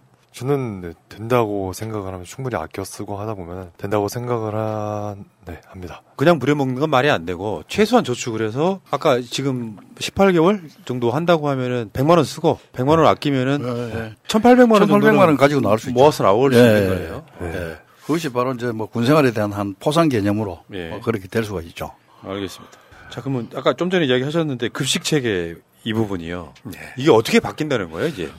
이제 그래서 왜 작년에도 뭐 일부 언론상에도 문제됐습니다만은 병사들의 그 밥 질의 문제 언급이 화두가 많이 됐잖아요. 근데 이제 왜 그러면 이재명 후보가 급식 체계라는 용어를 써서 개선을 하겠다고 했는가? 그래서 우리가 체계가 뭔지는 분명히 우리 시청자들이 알아야 될 필요가 있죠. 그래서 이제 체계라 하면 그 급식 환경, 즉 밥을 짓는 취사 장비, 뭐 조리 도구 뭐 여러 가지 있지 않겠습니까? 취사 시설 그리고 이제 여기에 밥을 만드는 식재료가 들어갈 것이고요. 그다음에 이제 제일 중요한 것은 이 밥을 짓는 조리자들, 조리원들 이 사람들이 누구냐 여기에 따라서 어떻게 운용되느냐 이런 것들을 다 이렇게 몽땅거려서 체계라고 하는 것이죠.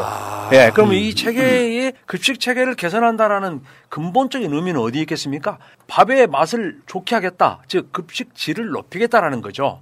거기에 목표가 있는 것이죠. 그래서 이제 그러면 어떻게 급식 체계를 개선할 것인가를 두고 우리가 이제 현상을 진단해 봐야 되지 않겠습니까? 그래서 이제 제가 볼 때 현재의 우리 그 군의 이 급식 체계에서의 무엇이 문제고 지금 어떻게 되고 있는가를 한 3가지로 짧게 요약을 해보면요. 첫째, 우선 우리 급식 환경, 그러니까 취사 또는 조리의 여건이나 환경, 뭐 시설이나 또는 뭐 가정으로 말하면 각종의 도구나 이런 장비들이 많이 있지 않겠습니까? 뭐 이런 것들이 아주 오래되거나 일부 노후화된 것이 많이 있다. 물론 이게 다는 아니죠. 일반적이라는 얘기예요. 그리고 이제 지금 뭐 독립부대라든가 또는 신형 뭐 부대가 이전해 가지고 건물을 새로 짓는 데는 뭐 이 민간 수준 이상으로 현대화돼서 잘 되어 있습니다. 그러나 이제 평균적으로 볼 때 우리 군은 아직도 노후된 시설에서 열악한 장비를 가지고 이렇게 취사를 하고 있다는 것은 사실이거든요.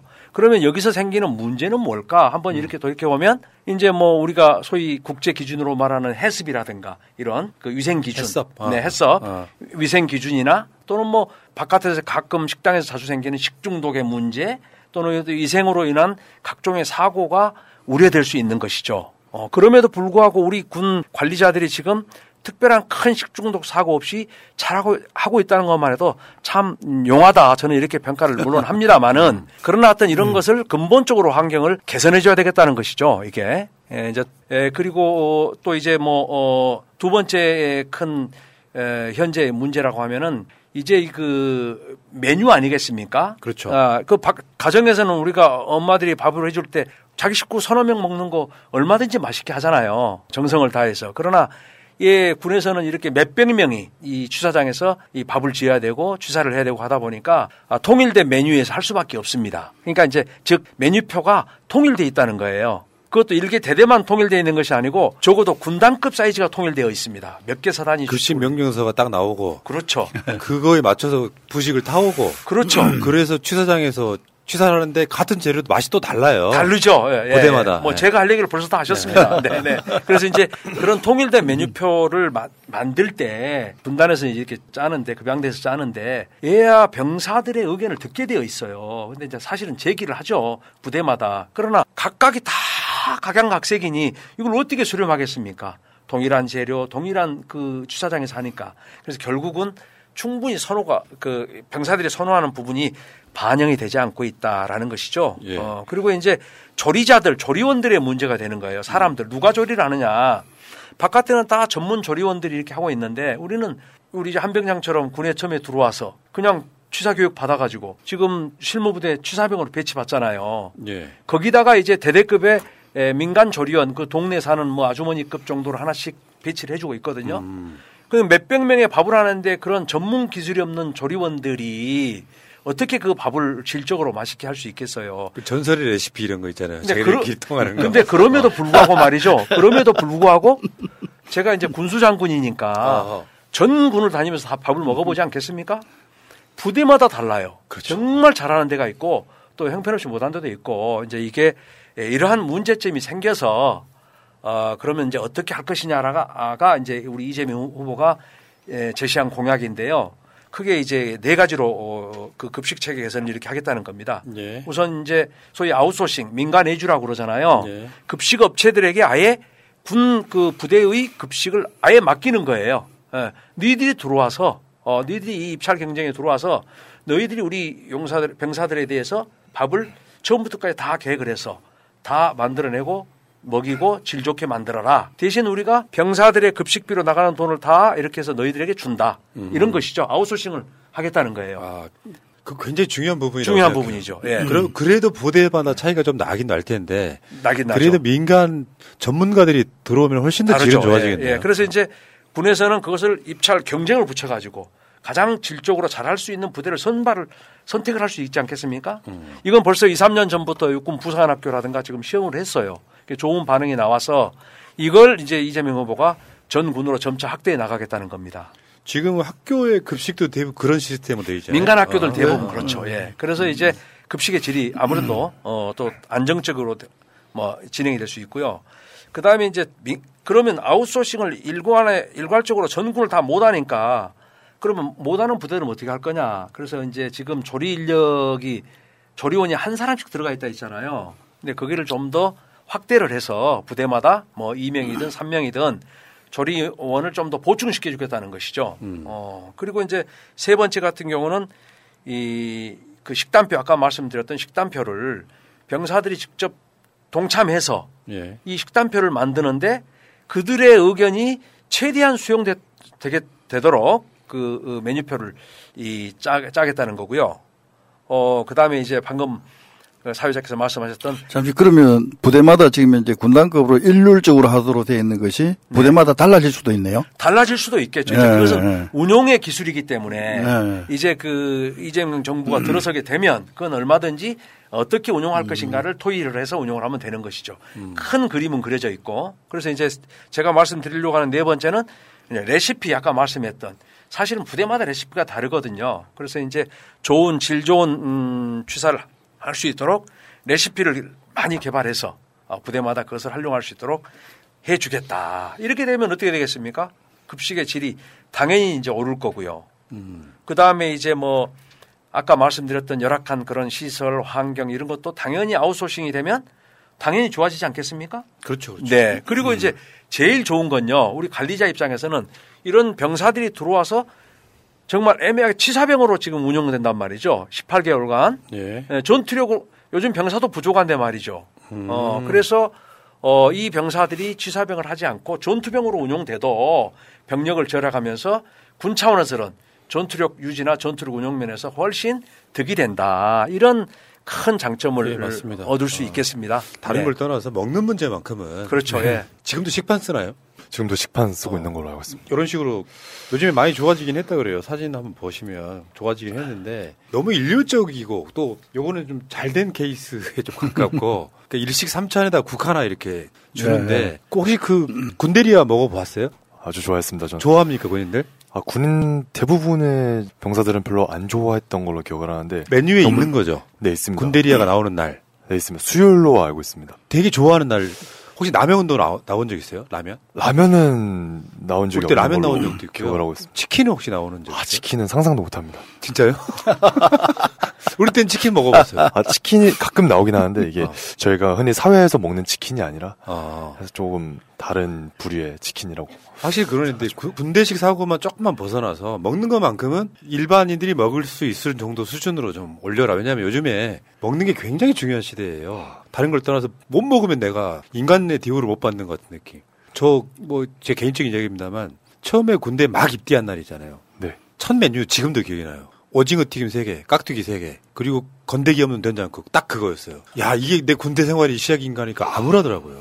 나중에 자대배치 받고 먹어보니까 생각보다 더 맛이 있긴 했습니다만. 근데 지금 이런 식으로 결국엔 여기에 투입되는 예산을 훨씬 더 높이겠다는 의도인 거죠, 사실. 그렇죠. 예. 아까 그 사회자님 그 식판 그게 이제 조금 업데이트가 안 됐는데 사진이. 그럼 또 바뀌었어요? 네, 군이 이제 좀 많이 좋아졌어요. 이제 저기에 왜 사회처럼 숟가락도 같이 넣을 수 있도록 이렇게 우측도 있고 조금 그렇습니까? 식판이. 네. 아니 우리 때는 이런 스테인리스가 아니고요. 조금 플라스틱이었어요, 우리 때는. 조금 더 양을 많이 먹을 때고요. 요즘 병사들이 저렇게 많이 안 먹고 해도 다양하게 이렇게 즐길 수 있도록 식판이 좀 많이 업데이트가 됐습니다. 네. 또 식판 이야기 나와서 하는 얘기인데 우리 때는 고동색 플라스틱이었거든요. 네, 그렇죠. 옛날에는. 근데 이제 고깃국이 나오면 기름기가 있잖아요. 네. 근데 일종의 그 세제가 보급이 안 그렇죠. 돼갖고 빨래 비누하고 스펀지하고 섞어서 또 그 식판을 개인 소지가 아니고 우리 때는 단체 소지였어요. 당연하죠. 그래가지고 고참들이 한 상병 마로봉쯤 되는 고참들이 기름기 있으면 또 그걸 혼내네. 기합받고 그러던 시절이 있었는데 지금 그렇진 않죠. 아이고 뭐 아주 옛날 이야기죠. 네. 지금은 식판은 치사장이 보관하는 거 아니에요? 치사장을 대부분 치사장에 보관하고요. 근데 치사장에 보관하더라도 자기 이렇게 부대 단위로 소대 단위로 다 이렇게 구분이 되어 있습니다. 네. 대단히 위생적이죠, 그래도 나름대로. 그럼 더 개선돼야 될 게 있다는 거예요? 더 개선되어야 될 거는 아무래도 질도 그렇고 양도 양쪽으로 그렇고. 제가 군복무할 당시에는 군대에서 되게 힘을 쓴다고 되게 급식도 개선한다고 했으나 한없이 부족했고요. 양도 그렇고 맛있는 게 가끔 가다가 나오면 오징어채 같은 경우에는 엄청 맛있었거든요. 저한테. 그런 거는 인기가 많아서 병장들부터 먹기 때문에 예병이었던 저는 그냥 한 2조각. 그래요? 네, 그렇게 먹어서 되게. 세상에 먹는 걸로 치사하게 말이죠. 제가 한 말씀 드리면요. 사장님께서 우리 병사들 진짜 먹는 걸 굉장히 중요하다고 그랬는데 진짜 정말 저도 중요하게 생각합니다. 최전방에 있는 병사가 거기까지 국민들이 세금을 걷어갖고 밥을 해주는데 정말 정성스럽고 잘 먹으면요. 거기에 따라서 국민들한테 고마움을 느끼고 애국심도 생기고 나라를 좀 잘 지켜야 되겠다는 그런 의지도 생기지 않겠습니까? 그런 측면에서 보면 이재명 앞으로 정부에서는 이런 부분들이 대폭 진짜 획기적으로 개선을 할 겁니다. 그 생각만 바꾸면 될 것 같아요. 아까 그 국민의힘 같은 보수 세력이 핸드폰 주면 큰일 나 같은 생각. 그러니까 당나라 군대 된다고 그랬잖아요. 보통 이제 꼰대라는 게 그런 거거든요. 우리 때 말이야 고생했는데 젊은 친구들이 사서 고생된다 이런 생각을 버리고 최소한 남의 자식들 데려다가 국방 의무를 시키면 다른 건 몰라도 먹고 자고 하는 것만큼은 최고급으로 해주자 이거 아니에요? 맞습니다. 그렇죠. 그렇죠. 그리고 그 나이대가 보통 20대 초중반이면은 보통은 진짜 먹을 거 많이 먹고 뭔가 이렇게 힘 나야 되는 그런 나이죠. 잘 먹어야 또 잘 뛰니까. 그건 사실이죠. 근데 남의 자식을 저 말하는 건데 남의 자식을 데리고 가면서 오징어 튀김 3개 하고 깍두기 3개가 뭡니까 실제 충격했다니까요. 그 이후에. 맞습니다. 자, 먹는 건 이야기는 여기까지 하시고 배가 갑자기 고파지네요. 다음에 군인 상해보험. 이거 제가 저도 이 방송에서 공약들을 많이 다루는 다른 코너들이 있어서. 제가 들으면서 약간 무릎을 쳤다는 바로 그 공약이 이거예요. 군인들 많이 다치거든요. 뭐 축구하다가도 다치고, 훈련 나가서 당연히 다치고. 일반인들보다 훨씬 많이 다치는데 지금까지 상해보험을 생각해 본 적은 한 번도 없었거든요. 근데 상해보험을 들어주면 훨씬 더 좋아질 거 아닙니까? 그렇습니다. 지금 이제 우리가 병사들, 군대에 온 병사들에 대해서 가장 중요한 것이 안전입니다. 부모들로부터 귀한 아들을 받아서 안전하게 보내는 게 제일 중요하거든요. 그렇기 때문에 군에서는 그 안전에 대해서 최선을 다하고 있습니다. 그렇지만 특수 임무를 수행하다 보니까 다치기도 있고 뭐 그렇습니다. 그런데 공무 중 사고는 잘 아시다시피 군인재 보상법이 있습니다. 그런데 이 병사들한테 큰 혜택이 못 됩니다. 예, 딱 두 가지. 장애 보상금하고 사망보험금. 이것도 뭐 전시라든지 뭐 특수 임무 수행이라든지 했고 이 위원회에서 그 심사를 할 때 굉장히 까다롭습니다. 그 범위와 수준이 되게 까다로워요. 그 절차가. 네. 웬만해서 안 해준다는 거죠. 그래서 제가 이재명 후보님께 제가 굉장히 고맙게 생각한 부분이 그겁니다. 이재명 후보님께서 성남시장 할 때 이걸 간판인 겁니다. 이게 문제가 있다. 그래서 그때 이제 이어서 경기지사 할 때도 마찬가지고요. 군대에 들어가는 병사들.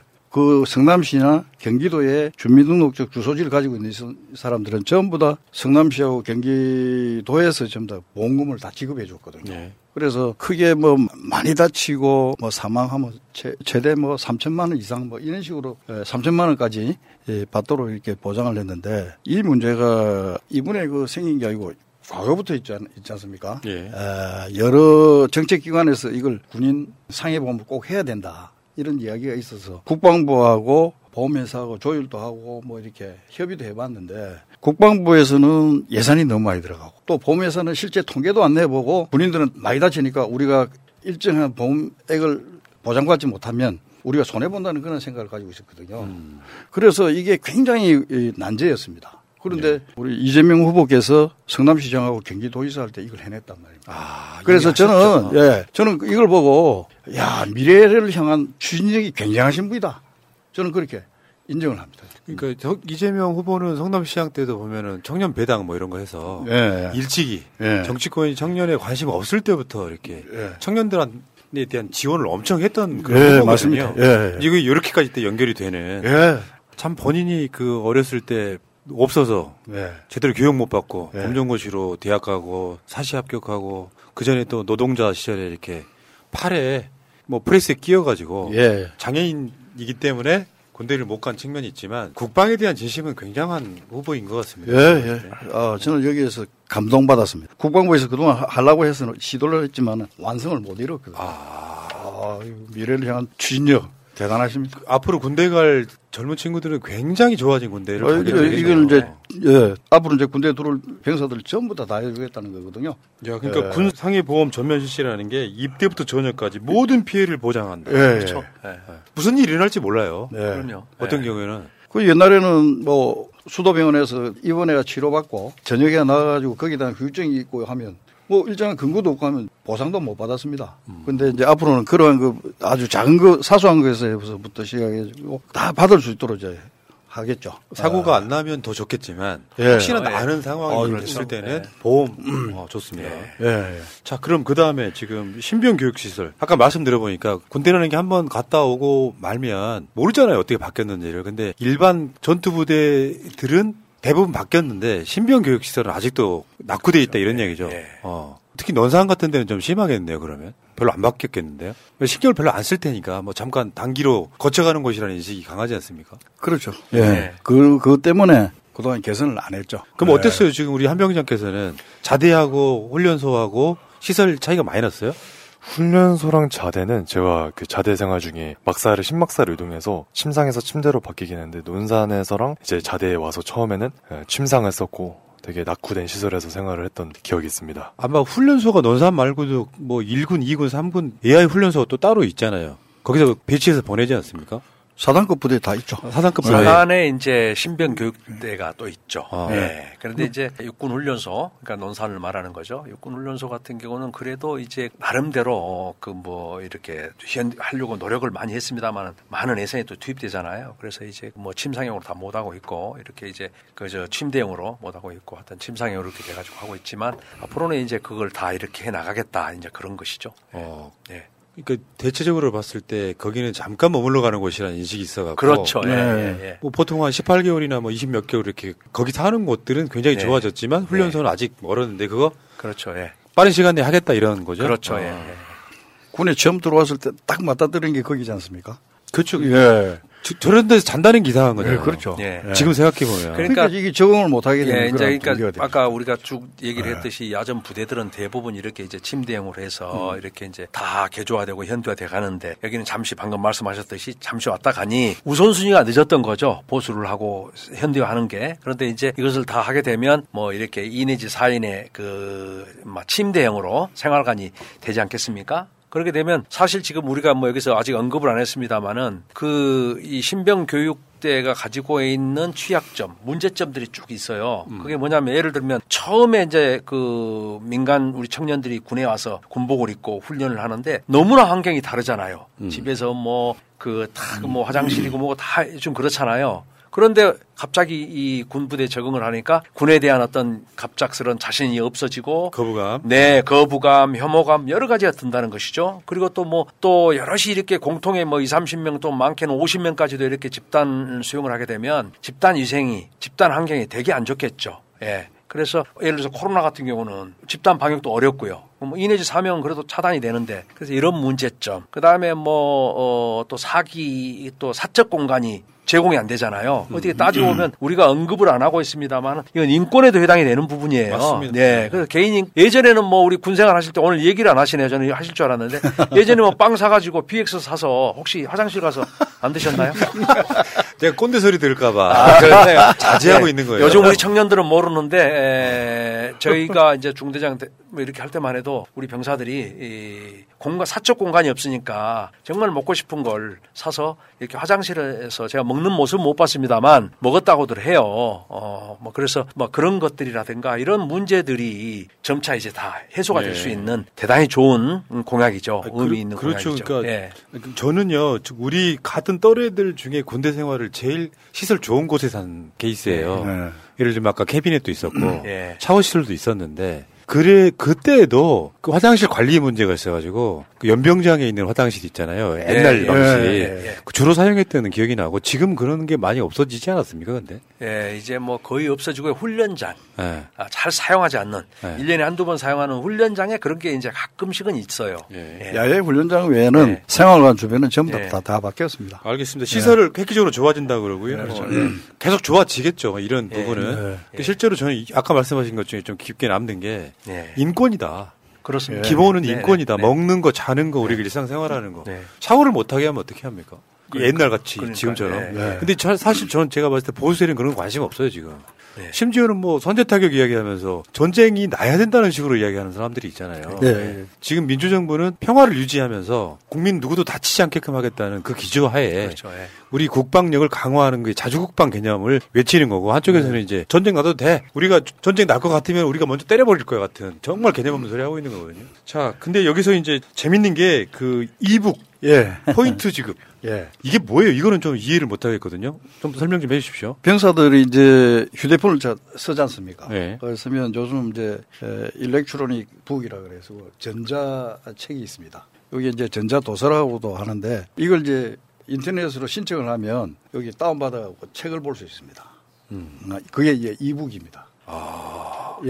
그래서 이거는 그냥 이 책으로 된 것을 나눠주는 것보다도 이러한 포인트를 줘가지고 병사 스스로가 필요한 책을 보도록 하는 것은 매우 중요하죠. 아, 좋은데요? 자기 마음대로 볼 수 있습니다. 이것도 획기적인데? 휴대폰하고 이거하고 연계시켜 주는 거죠. 그래서 포인트를. 그리고 이제 정말해서 또 독서를 싫어해서 안 쓰는 사람들은 그 포인트만큼 다른 문화 활동을 할 수 있도록 설계를 했습니다. 이것도 어떤 면에서 보면 약간 좀 지역화폐, 기본소득이랑 또 연동되어 있는 아이디어네요. 그래 되면은 이북을 운영하는 회사도 상당히 앞으로 발전이 많겠죠. 그리고 이제 사실은 이제 이 휴대폰을 쓰다 보면 화면이 적지 않습니까? 작아서 앞으로는 태블릿 PC 큰 거요. 그거는 책을 보기가 굉장히 편하거든요. 그것까지도 한번 운영을 할 수 있는 지급하는 것을 검토하겠다는 겁니다. 그러니까 이 보면은 얼마나 병사들에 대해서 섬세하게 지금 생각을 하고 있습니다. 무한대 상상을 하시네요. 그러니까 지금 우리 방송 보고 계시는 저 같은 꼰대들은요. 뭐랄까 군대 좋아졌다가 아니라 당연히 사실은 그렇게 해야 되는 거예요. 당연합니다. 자, 그러면 이북. 아까 이북 이야기에서 아까 나왔던 이야기 조금만 더 얹혀보면 그런 측면도 있죠. 지금 그 그 병사들 데이터도 그 사실상 무료 뭐 또는 아주 싸게 통신사와 연결하면 되게 쉽거든요. 그렇죠. 그렇습니다. 이거는 정부가 할 수 있으면 지금 당장도 가능한 거라고 저는 생각해요. 이제 데이터 값이 그 봉급에 자기들 받는 월급의 한 10%를 넘어서거든요. 그러면 그게 나라를 위해서 이 봉사하는 병사들이 자기 월급이 받아가지고 평상시 쓰는 데이터 값을 갖다가 10% 이상 낸다는 것은 좀 그렇잖아요. 그래서 아마 그걸 갖다 반값을 해주겠다. 통신사하고 그 정부하고 조금만 잘만 연결이 되면은 이 부분은 그렇습니다. 획기적으로 바꿀 수 있어요. 예. 통신사들이 그거 한다 그래서 막 어마어마한 적자를 보는 게 아니니까. 예. 그래봐야 그렇죠. 뭐 몇십만 정도가 조금 더 싸게 쓰는 정도인데. 예. 통신사는 시설 한번 만들어 놓으면 사실상 그냥 돌아가거든요. 예. 자, 알겠습니다. 그리고 그 다음에 군 복무 취득 학점. 예. 그러니까 이게 이제 2019년 3월부터 현재 우리 국방부하고 이제 대학 최초에는 12개 대학이 협약을 맺었고요. 지금은 물론 24개 대학이 이제 협약을 맺어서 이 제도를 시행하고 있는데요. 이거 뭐냐면 이제 우리 그 병사들이 바깥에서 대학을 다니다 들어오면 스톱돼 버리잖아요. 공부하는 게. 그런데 이게 이제 온라인으로 이제 쉽게 말하면 이제 학점을 이수하는 것이죠. 방통대처럼? 네, 방통대처럼.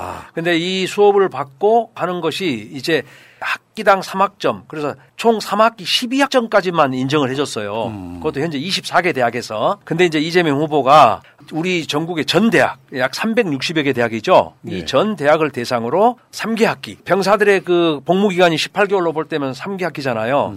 그 3개 학기간에 21학점 이상 온라인 수업을 받게 하고 그 21학점 이상을 그 대학에 이제 전역 후에 대학의 학점으로 등록했을 때 인정해 주겠다. 이 제도로 이렇게 하겠다는 것이죠. 예. 야, 그러면 잃어버린 그렇죠. 없어지는 거네요. 잃어버린 시간이란 이제 말이 우리 병사들이 없어지죠. 말하는 지금까지 지금 이 군 들어오는 순간부터 나의 시간은 스톱됐다라는 것이 아니라 연장되고 있는 것이죠. 계속해서 진행되고 있는 것이죠. 그러면 무슨 서울대, 고대, 연대, 군대도 같은 대학 개념이 되는 거네 이제. 그렇죠. 예. 이거 아예 획기적인데. 그렇죠. 어떻게 봐요? 저는 엄청 긍정적으로 생각을 하고 있습니다. 그러면 그 시간만큼 스톱되는 게 아니라 그러니까 대학교를 그냥 다니는 것보다 못하겠지만 어느 정도 시간을 세이브할 수가 있는 게 있는데요.